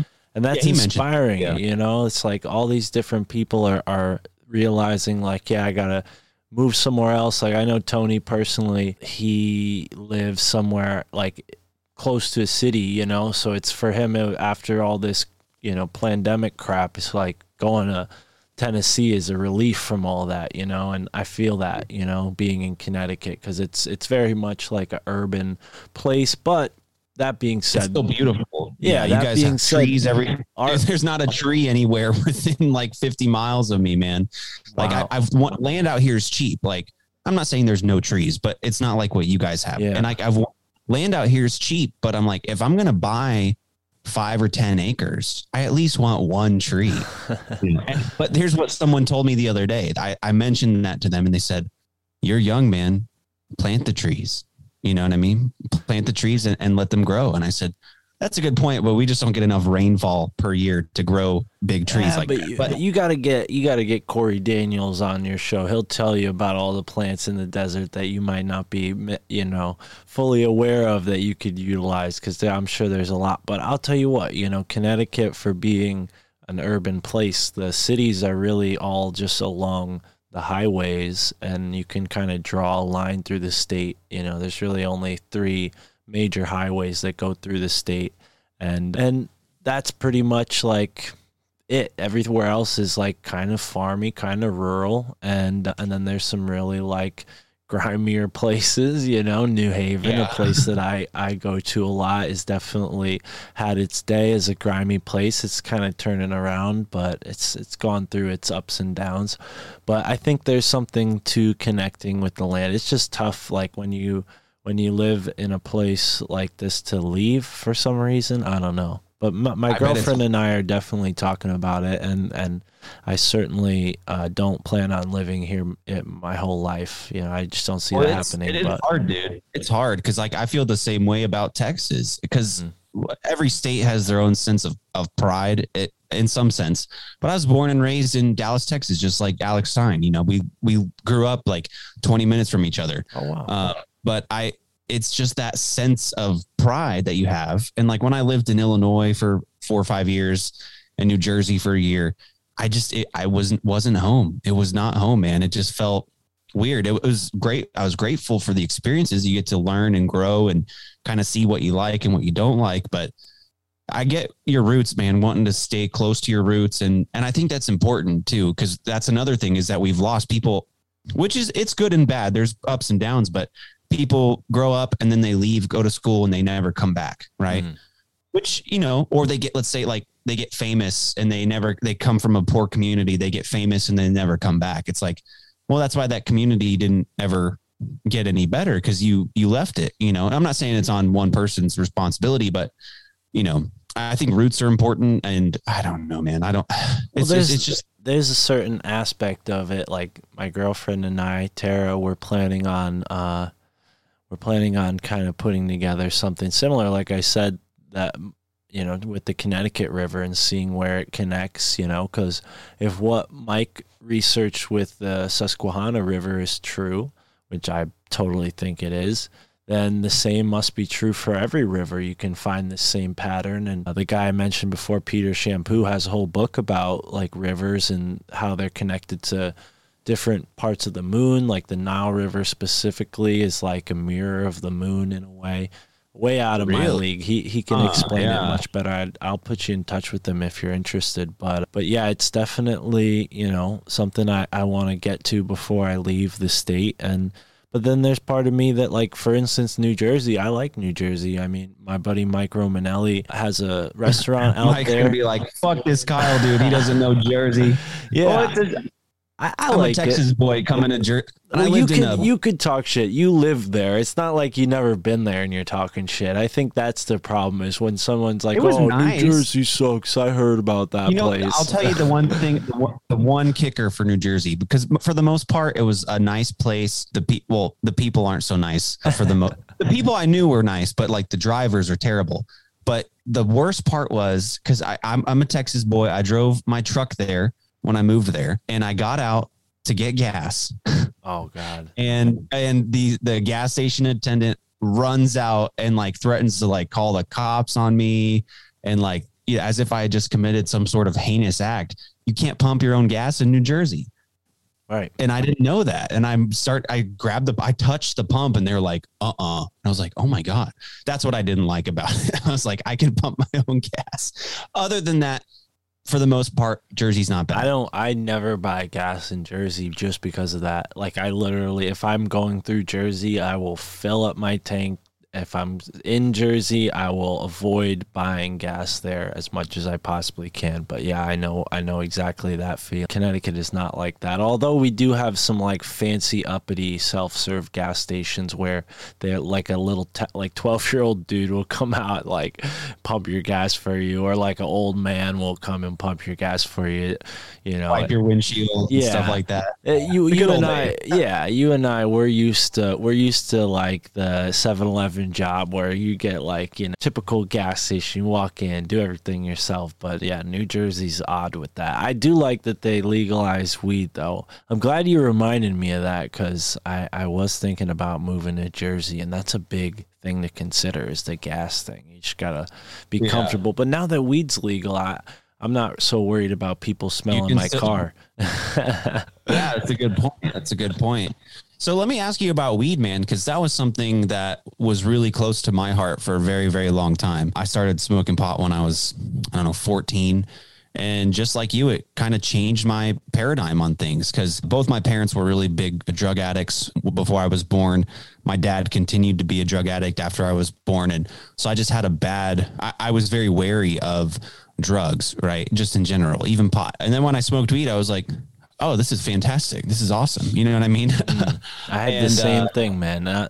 You know, I definitely had that kind of thing, you know, not with my father specifically, or my mom really, but there was just like that atmosphere of partying that I saw when I was a kid that they definitely have changed on in a lot of ways. But yeah, it's definitely, that was one of the big, and I don't talk about this a lot, but that's a big reason why I had such an eye-opening experience with weed, because I was like, oh wow, they're lying to us about this drug. Yeah, and then they're incentivizing this other drug, alcohol, which just makes everybody a fucking disaster, a nightmare. Specific people, you know, when I drink, I have some fun, but that's because I've seen when people drink too much, you know, and I'm just not my thing at all. Like I was in a fraternity, and that was probably the most I ever drank, but we were like a very like rough outlaw type fraternity. I didn't even go to the college that the fraternity was on, you know, campus on. You were just there. Yeah, well, that's the thing. It was like underground. Like they accepted anyone as long as you were at some point a college student, which I was. I was in a community college when I got in there, so. Oh my God, that's hilarious. It's basically a gang at that point. Oh yeah, it was great. I mean, they're outlaws. I can't talk about them on the record, but yeah, that was a fun time. But that was the most I ever drank, and I just never really got into it. You know, as fun as it is sometimes to be buzzed and be in that atmosphere, I just saw where the consciousness became, you know, what the consciousness was drawn down to, and like the type of conversations I always like to have were high-minded ones, the types you could have smoking. And some people even like they see the show and they're like, oh geez, I don't know how you smoke and talk about all this stuff, like don't you get like stoned? And I'm like, yeah, I get stoned, but I'm like, this is like basics for me. I've been doing this, you know, for 8 years, smoking and talking about this stuff. That was my thing, is that like I was the same way you were. I hardly ever drank. I just smoked a ton of weed. It actually got me through a lot of hard times. Like, you know, even just by myself, I would just sit and smoke and hang out with my cat and watch a documentary or read a book or just kind of be alone with myself. It really taught me how to be alone with myself. Right. And I'd have very creative thoughts, very deep thoughts. And then at some point, college for me, I was crazy. I smoked, I say from the first day orientation to graduation day, I was high the whole time. I was never not high. I dabbled in a lot of other drugs, and I drank a lot and got myself into a lot of trouble, especially with the ladies. But after I got out of college, I just stopped smoking as much. Because I was working all the time, and I don't know what the shift was. Maybe it was when I started my job working for the government, because I was like, oh my God, I can't smoke, you know? And now the few times that I have smoked, I think just because my tolerance has gone down so much and the weed has gotten exponentially better and stronger, that it just freaks me out now. And I don't like, because I miss it, dude. I really do. I miss like what you're doing. I miss rolling a blunt. I could roll a blunt like nobody's business. I miss sitting in that circle, talking with people and having fantastic ideas and deep thoughts and deep conversations, things you'd normally never talk about. Right. And I just can't do it anymore, man. Like it makes me sad, but I also, perhaps that's the universe telling me something. Maybe I was using it as a crutch. Maybe I was abusing it. Maybe, I don't know. But then you know, now I drink probably way more than I should. I'm not an alcoholic. Well, an alcoholic will say that, but I'm not getting hammered every night. You know what I mean? But I'll come home after work. I also do hard labor. So I'll come home after work, have a few beers, eat dinner, and go to bed. Right. So, or do a podcast. So, but I'm just saying, like, I miss that, like you said, the consciousness of it. Like, because I drink because I just want to chill out and not think about anything. Right. And that sucks. But now if I try to smoke, even if it's like I have a little vape pen or like an edible or something, like I just get too anxious. You know what I mean? But the thing is, since I stopped smoking, my anxiety throughout the day has skyrocketed. So I'm like, maybe I'll smoke to alleviate that, but then I just get too high and freak out. So I don't know what the balance is, man. I mean, CBD is great. I like CBD. That helps. I'll tell you what, man. I mean, I would have anxiety and paranoia too if I was in the Lone Star State smoking weed, man. Shit, dude. Some of those cowboys you guys have as police officers are pretty badass, and I would not want to be on the wrong end of any of those guys. So yeah, that was always a thing when I was younger, before weed was kind of decriminalized. See, that's never the worry for me. I can deal with cops. You know what I mean? It's the physical, like I get in my head, I get really into my physical self nowadays. Like the last time I got really high, I was with a good friend of mine who listens to your show, listens to all the show. That's how we met, was through Tinfoil Hat. Shout out Davey, my boy. What's up, Davey? And we smoked because and I wanted to, like, you know, it was just us hanging out, and I was like, sure, let's smoke. And I thought I was going to die, which I know everybody says, oh, they're going to die. But I was like, this is not what I wanted to get into. And I feel like I've gotten what I needed to get out of weed. I just miss it, man. And I don't know if you have any advice for me, but it's just mushrooms are great. I love mushrooms when I've taken those in the not so distant past. Like, I don't trip super hard, but I'll take, you know, a little bit and just kind of relax a little bit. Remind me of what the setting was when you smoked for the last time, like, because you're with this friend, but were you somewhere familiar or somewhere new? Yeah, we were at my house. Yeah. Okay. But maybe it's, I don't know what it is. Maybe it's just because we don't hang out too much, just because we live in different towns. Maybe I was trying to, and that's the thing too, is the setting. Because I analyze things overly. Like, I'm like, am I being a bad host, or am I acting weird? Maybe. And I think that everybody kind of experiences that, but that's a good point. The setting might have been off. Well, that's exactly what you need to tap into, is your analyzing self, but also, you know, don't let your kind of, you know, don't take my opinion as fact, or my advice as opinion. You know, I think you need to maybe smoke just a little bit, of course, allegedly, you know, because you're in Texas. Allegedly, you'll smoke just a little bit by yourself, or maybe if your lady's around, you know, she could keep an eye on you and bring you some snacks or something. But, you know, yes. I would say, yeah, just ask yourself, you know, why am I having this feeling? And maybe the answer is because you're past it. And I think that's the best thing you can do. I mean, if you're having second thoughts, but if you're already like, oh yeah, no, I think it's just because I'm past it. Well, then that's the answer. You know, you don't need to smoke weed anymore. Maybe you go into a mushroom experience with that same intention and ask yourself why you're afraid you're going to die. Because I think that's something that people express, like when they first smoke weed. I remember, you know, many times when I was just getting into smoking weed, asking people like, well, why do you think you get paranoid, you know? And I think a lot of people were just uncomfortable with themselves, or uncomfortable with the fact that they were a physical being.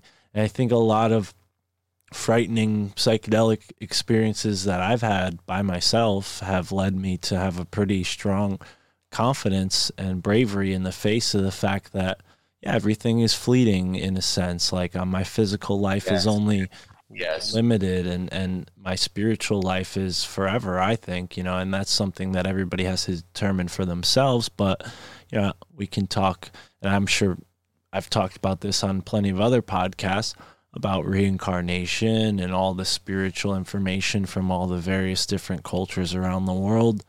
That gives me a lot of confidence, you know, and that we're here for a purpose, going back to what I was saying before about raising the awareness while also, you know, learning and getting as much knowledge and wisdom as I can for myself, only to in turn, share what I've learned if it benefits others. And how else could I ever benefit others if I don't test it on myself first? So what you just said, I kind of just like internally, like, you know what I mean? Like that's what, it's kind of what I needed to hear. And maybe that's what I needed to hear, was just, maybe I need to hear more. I don't know, but that uncomfortableness with yourself, it kind of goes back to what I was saying at the beginning. Like, you have to be okay with yourself. You have to be able to accept failure. And I don't know what it is, but it was in the past few years, I kind of never cared about dying when I was in college or partying and stuff like that. I was like, fuck it. But I don't know what the shift was, where, because it happens even when I don't get high, even when I'm not smoking weed. Sometimes I'll just be like, oh my God, like I'll have like an anxiety attack or something. And I've tried medication. That is awful. That's the worst. Here's the thing now, you're already trying medication every time you drink alcohol, right? So maybe less is more, maybe that's what's happening. I would always go with the first 4 things. It's like, what are you breathing in? What are you seeing? Your sunlight intake, what you eat every day, and what you drink every day. If 80% of what you drink every day isn't water, then maybe you should start with that, And I'm guilty of that too. I drink a lot of like tea and stuff. People probably see me on the podcast drinking like coffee and Honest iced tea, all the time. So I have my own like little sugar kick that I'll probably get over at some point in my life. And I'm blessed to have a very health conscious girlfriend who helps me out with that kind of stuff. But as far as alcohol goes, like, other than doing like a fun podcast like the ones we've done, I never really have a motivation to drink on a podcast. Like every now and then, if I know it's going to be kind of like bullshitting around, like at the grocery store, I'll buy myself like a beer for that podcast, But other than that, like, I really have lost kind of touch with that. And I think it's because I'm in a relationship that I'm happy with. And most of the drinking that I did in the past was like to try to be more social and meet more people. And at this point in my life, like, I met someone who I'm really happy to be with. And I'm also constantly talking to new people, like like cycling through and making connections with people like yourself who come back on the show. And so now I'm never starved for that kind of social, aspect. And I think for me, because I'll say up front, I'm in the best relationship I've been in and that I've ever been in. I'm in the best place, like, as far as like being an adult, right? Like, you know what I mean? I'm taking care of everything, doing good. I think it's that uncomfortableness with myself. I think that's something I really got to look into. And it's been several years since I've actually taken like a hard mushroom trip. Maybe I'm due for another one, man. Maybe that's something that, because the first time I did, like, actually, took shrooms. What I would say would maybe even be more powerful, and take my word for what it is. But I think if your lady's going to drive you, you take like maybe less than what you would take to like trip, just a little bit less than what you've taken that's gotten you to that point where you're like out of your normal consciousness, and go to that place we talked about before, that gorge. Yeah, go for a hike, spend the day hiking, just take enough to where you feel it, but you're not like unable to walk, bring water and stuff. Obviously you don't want to dehydrate yourself. Yeah. I wouldn't go too far out if you're going to be tripping, but definitely, connect to the energy of the land, and let the answer kind of come to you from that, especially if you have that kind of connection through your blood too. I mean, that can only add to it, Yeah. So, well, and that's interesting because that's what, at least what we hear in the movies and TV shows and books and things, is that's what the natives would do when they encountered a problem, whether it was a physical problem or a spiritual problem or something like that, or a problem in their family. They would do a sweat, or they would have some peyote and sit by the fire, or go out into the wilderness by themselves and see what the spirits had to offer them. You know what I mean? And that's the thing. I think we've lost touch with that. And I think that's a great idea, man. I think we should, I think I'm going to do that, man. I'm like, oh, the canyon. I don't want to go to the canyon. It's hot. Rah, rah, rah, rah, rah, rah. You know what I mean? But it is a beautiful place. And I think I need to take advantage of it, man. Because I think when people talk about the canyon, you know, to me, they're hikers and bikers and stuff. They're like, yeah, you know, I got my backpack and my fancy shoes and my fancy bike and stuff. And it's like, they're doing it for like exercise. Yeah, and but like, none of those people are even connecting with. That's the problem with, and that's why I said before, like what I said about like it's not common for people to take this approach, save for like certain places that are already regarded with that. Like you'll see, I'm sure Mount Shasta and obviously places in Arizona and New Mexico, people go to those places for that type of thing. But yeah, I think people take it for granted. It's not just Mount Shasta. It's not just the special like vortexes in Sedona. Every place has a sacred aspect to it. And when you go walking around with rubber shoes on, which I myself am definitely guilty of, it's more comfortable than walking barefoot. But I plan on doing that more often this summer, and I did last summer, you know, especially like going on the river and stuff. We have a lot of rivers in Connecticut. But yeah, you know, connecting, you know, especially people on bikes. I mean, I get upset sometimes, maybe more easily than I should, but I like going places where it's more remote and you're not going to run into people biking, because when a biker comes by on the hiking trail, I always give them a dirty look, and I'm just like, yeah, what's going to be a fight one day? Yeah, it's just going to turn into a fight one day, and I don't want to have that happen, but I think that's important, is like, you know, connecting and getting to the peaceful, because a lot of people, you know, they take it for granted. You know, these bikers, they treat these forests like they're freaking stadiums for their little X Games in their minds. And I just, no offense to anybody who enjoys BMX and stuff, but keep that shit to the courses. Don't be doing that out in the, you know, special areas and whatnot. You know? Good point. And I will say, you kind of sparked my mind a little bit that my family and I were on a deer lease in Central Texas where we go hunting and things like that. It's not our land, but we lease it to go hunt, and we have a year-round access. So I'm actually going to be doing my bachelor party out there this summer, and it's awesome. We got, you know, RVs and campers and you know, four-wheelers and things like that to just, you know, ride around. It's a big place. But when I'm out there, like, it's you know, we don't have water.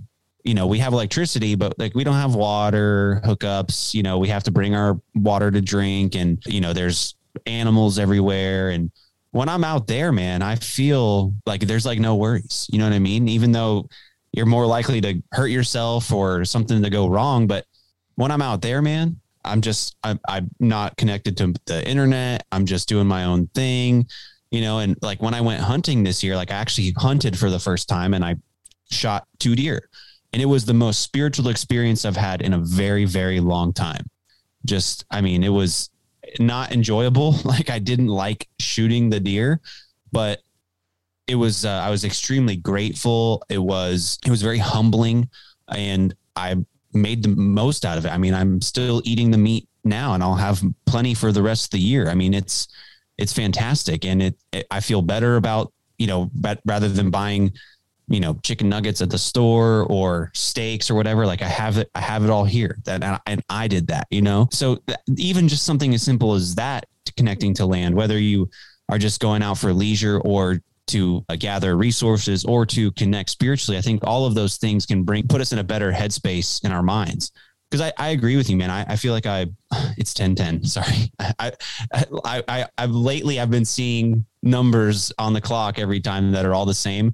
I actually talked to Nico from Upstate Unconventional a few weeks ago, and he was asking me, yeah, he's a cool dude. And he was asking me about my spiritual experiences. And I said, you know, when I was a young teen and I was going to church all the time, me and my buddy would always see, every time we looked at the clock, we were also smoking a ton of weed too, but every time we looked at the clock, it was 1:11, 2:22, 3:33. Like, every time we looked, and we'd both look at the clock at the same time and be like, what? And I said, since that time in my life, that doesn't happen anymore. And Nico goes, watch, over the next few days, that's all you're going to see.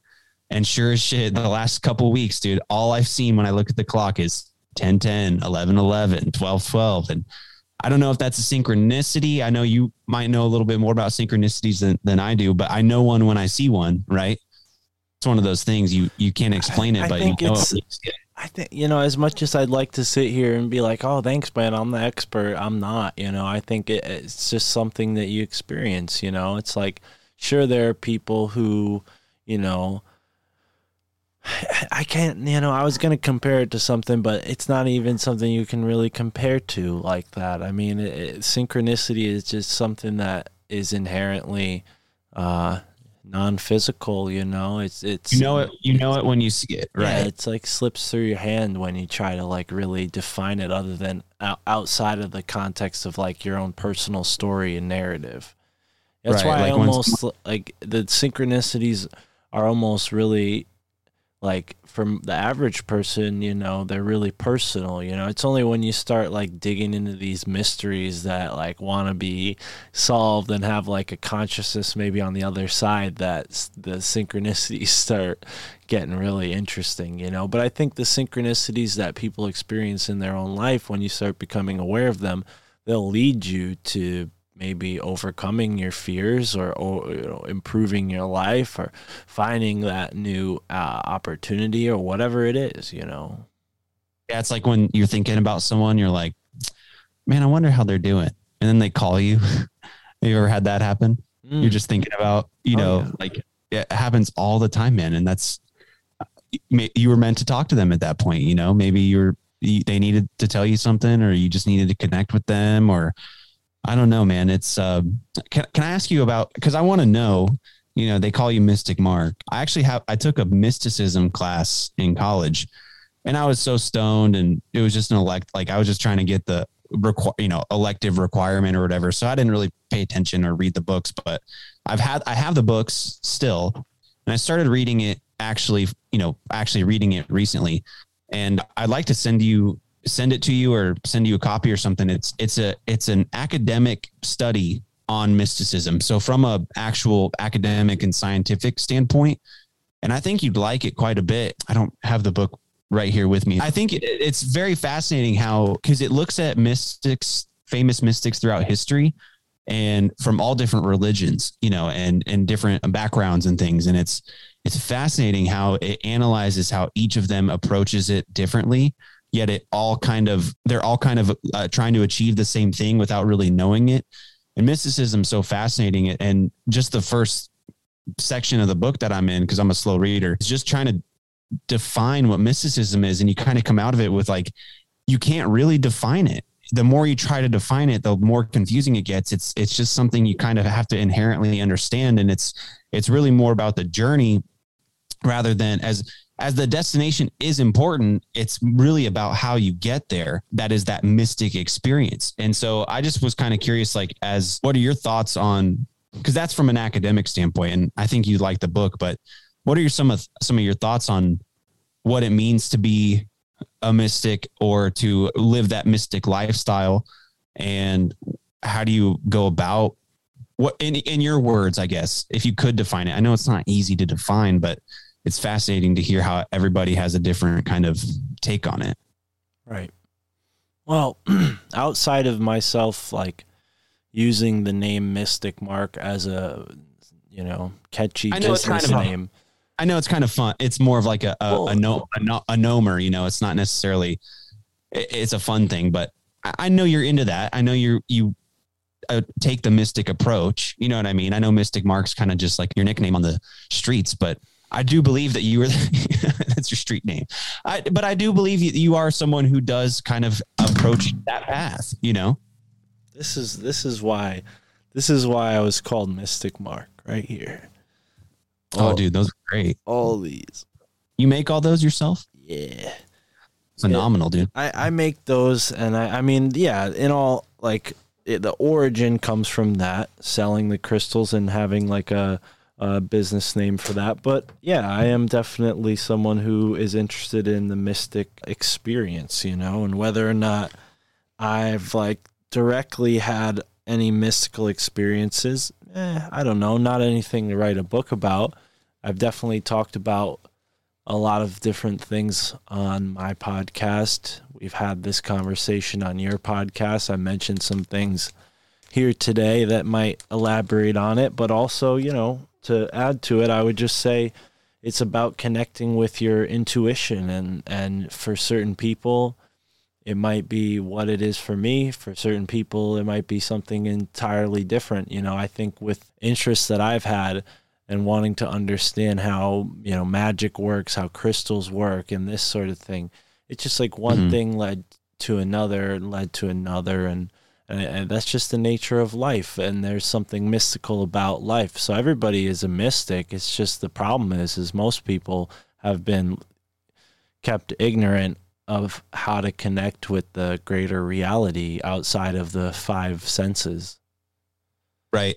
And that's something particularly in this book that I'm reading that talks about is basically the path of the mystic, or the mystic experience, is outside of the six senses. Like it's something that is kind of undefinable because it is outside of the physical senses. And it's kind of that connection to source, if you will, or to the ultimate, or, I mean, there's so many different words for it. It could be God, it could be anything really. That's something that, but it's like everybody has that inherent ability within them. It's just a matter of tapping into it and also letting it kind of manifest itself. Because it's not like one day you just, I think people can have instantaneous kind of mystic experiences, right? Where they perhaps see something in a new light. They're meditating and they have some sort of change in consciousness. But I think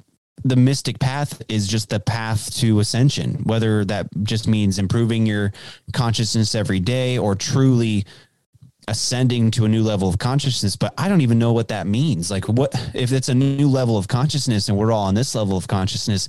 How do we know what we're aspiring to? You know what I mean? That's something that has always kind of inspired me and baffled me is, it's like, imagine a color you've never seen before. It's like, what? I only know certain colors. No, there's other colors out there. You just have never seen them before. It's like, okay, how does that work though? But it goes back to beyond the senses. I don't know, man. It's just one of those things. You just got to ask the right questions. I mean, you're doing that already. You have a podcast. That's the perfect place to do it. I would say everybody listening who wants to learn something new, I mean, the best way to do that outside of using the, technology of the day, go to a used bookstore, and just let your intuition guide you to something. It doesn't even have to be in the nonfiction section. I mean, I had a conversation with Mitch, the orgone donor, recently, and he talks about, Arizona and all these different things he's doing out there to reconnect the energies and make it rain again with orgone. And it connects totally to this novel that I bought a couple of years ago called The Monkey Wrench by this guy, Edward Abbey. And, he's written a bunch of cool books, but yeah, it's just, no matter what you find, like, you're going to see the synchronicity appear. Dude, it's so, speaking of synchronicity, it's interesting that you said go to an old used bookstore. What'd you get? Recently I was in Eastern Oklahoma visiting some family, and we went to this kind of like an antique flea market store, Okay. And I just went, this first section I was drawn to just had all these books, and you could tell each section of the store is like somebody's booth, that they rent out.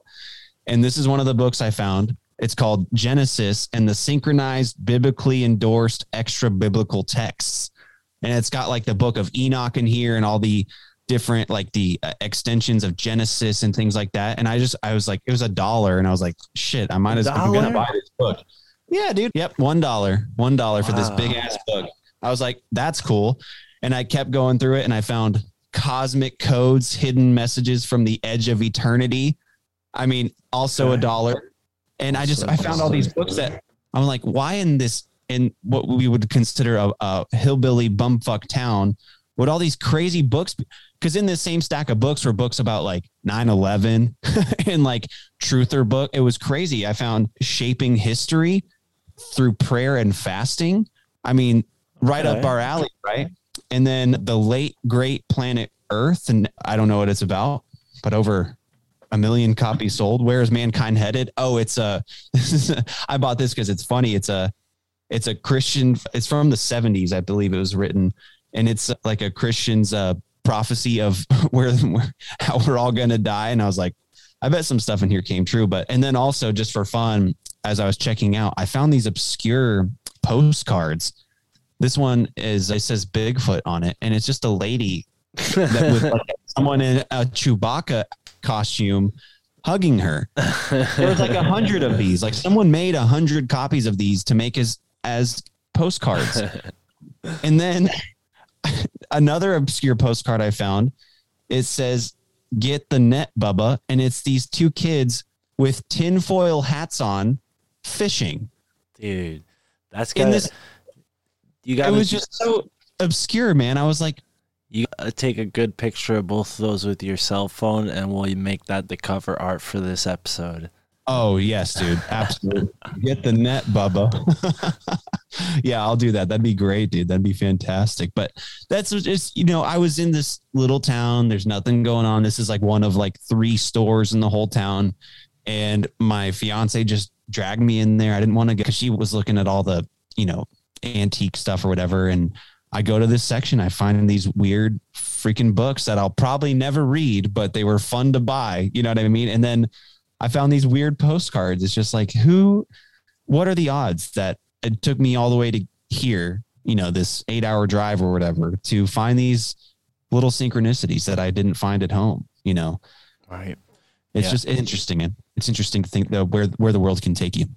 Yeah, I encourage everybody to do it. Not too many people, because then there'll be less books for me to grab. But I'm trying to get my own little library going here. So we'll see what happens. Dude, you need another bookshelf, man. I can build you a nicer, bigger bookshelf if you want that can fit all your books. Hold on. Oh, you got more over there? Oh my God. Oh my gosh, Mark. Yeah, bro. And I got some over there too. Some underneath like me this with- TV. That's like me with beer cans. Let me switch cameras here. Oh, see all damn, those cans man. up top? You would love our Yeah. frat house, dude. That was like the Oh, dude. decor at the old frat house that I was One a of those part cans is a unique beer. And well, it's because, the reason I don't drink, I try not to drink as much as I used to during podcasts. But when I started the show with my co-host, it's because we'd hang out together and like on a Saturday night and we'd, have a few beers and start talking about stuff like kind of interesting topics, but mostly just kind of silly and dumb, which was fun, because you don't really get to do that all the time. And so that's where we started the pot. Like we did beer reviews and things like all those beers up there are from the beer reviews that we've done in the show. Right on. And so now it's like, you're right. I guess I can maybe figure out because you get into habits, you know what I mean? I'm just like, well, I'm doing a podcast. Might as well crack open a beer. But I think it is. I get nervous, dude. Even talking to you tonight, like before we started, I went to go pee, and I just felt this anxiety. I'm just like, oh God, it's Mark. It's Mystic Mark. What am I going to do? Oh, And man. I knew as soon as I got in here and we started talking, it'd be fine. But it's just that, and I never used to have these problems, dude. I don't know what it is. Maybe I need to see a psychiatrist and not a podcaster. No, I'm just kidding. No. Don't get Dude, yourself in some kind of MK Ultra situation, Kyle. They'll find out you're a conspiracy podcaster and you'll be done. When I was in college, I went to a therapist or whatever, and no one told me that she was an intern. Like she was another student, like getting her degree. No one told me that.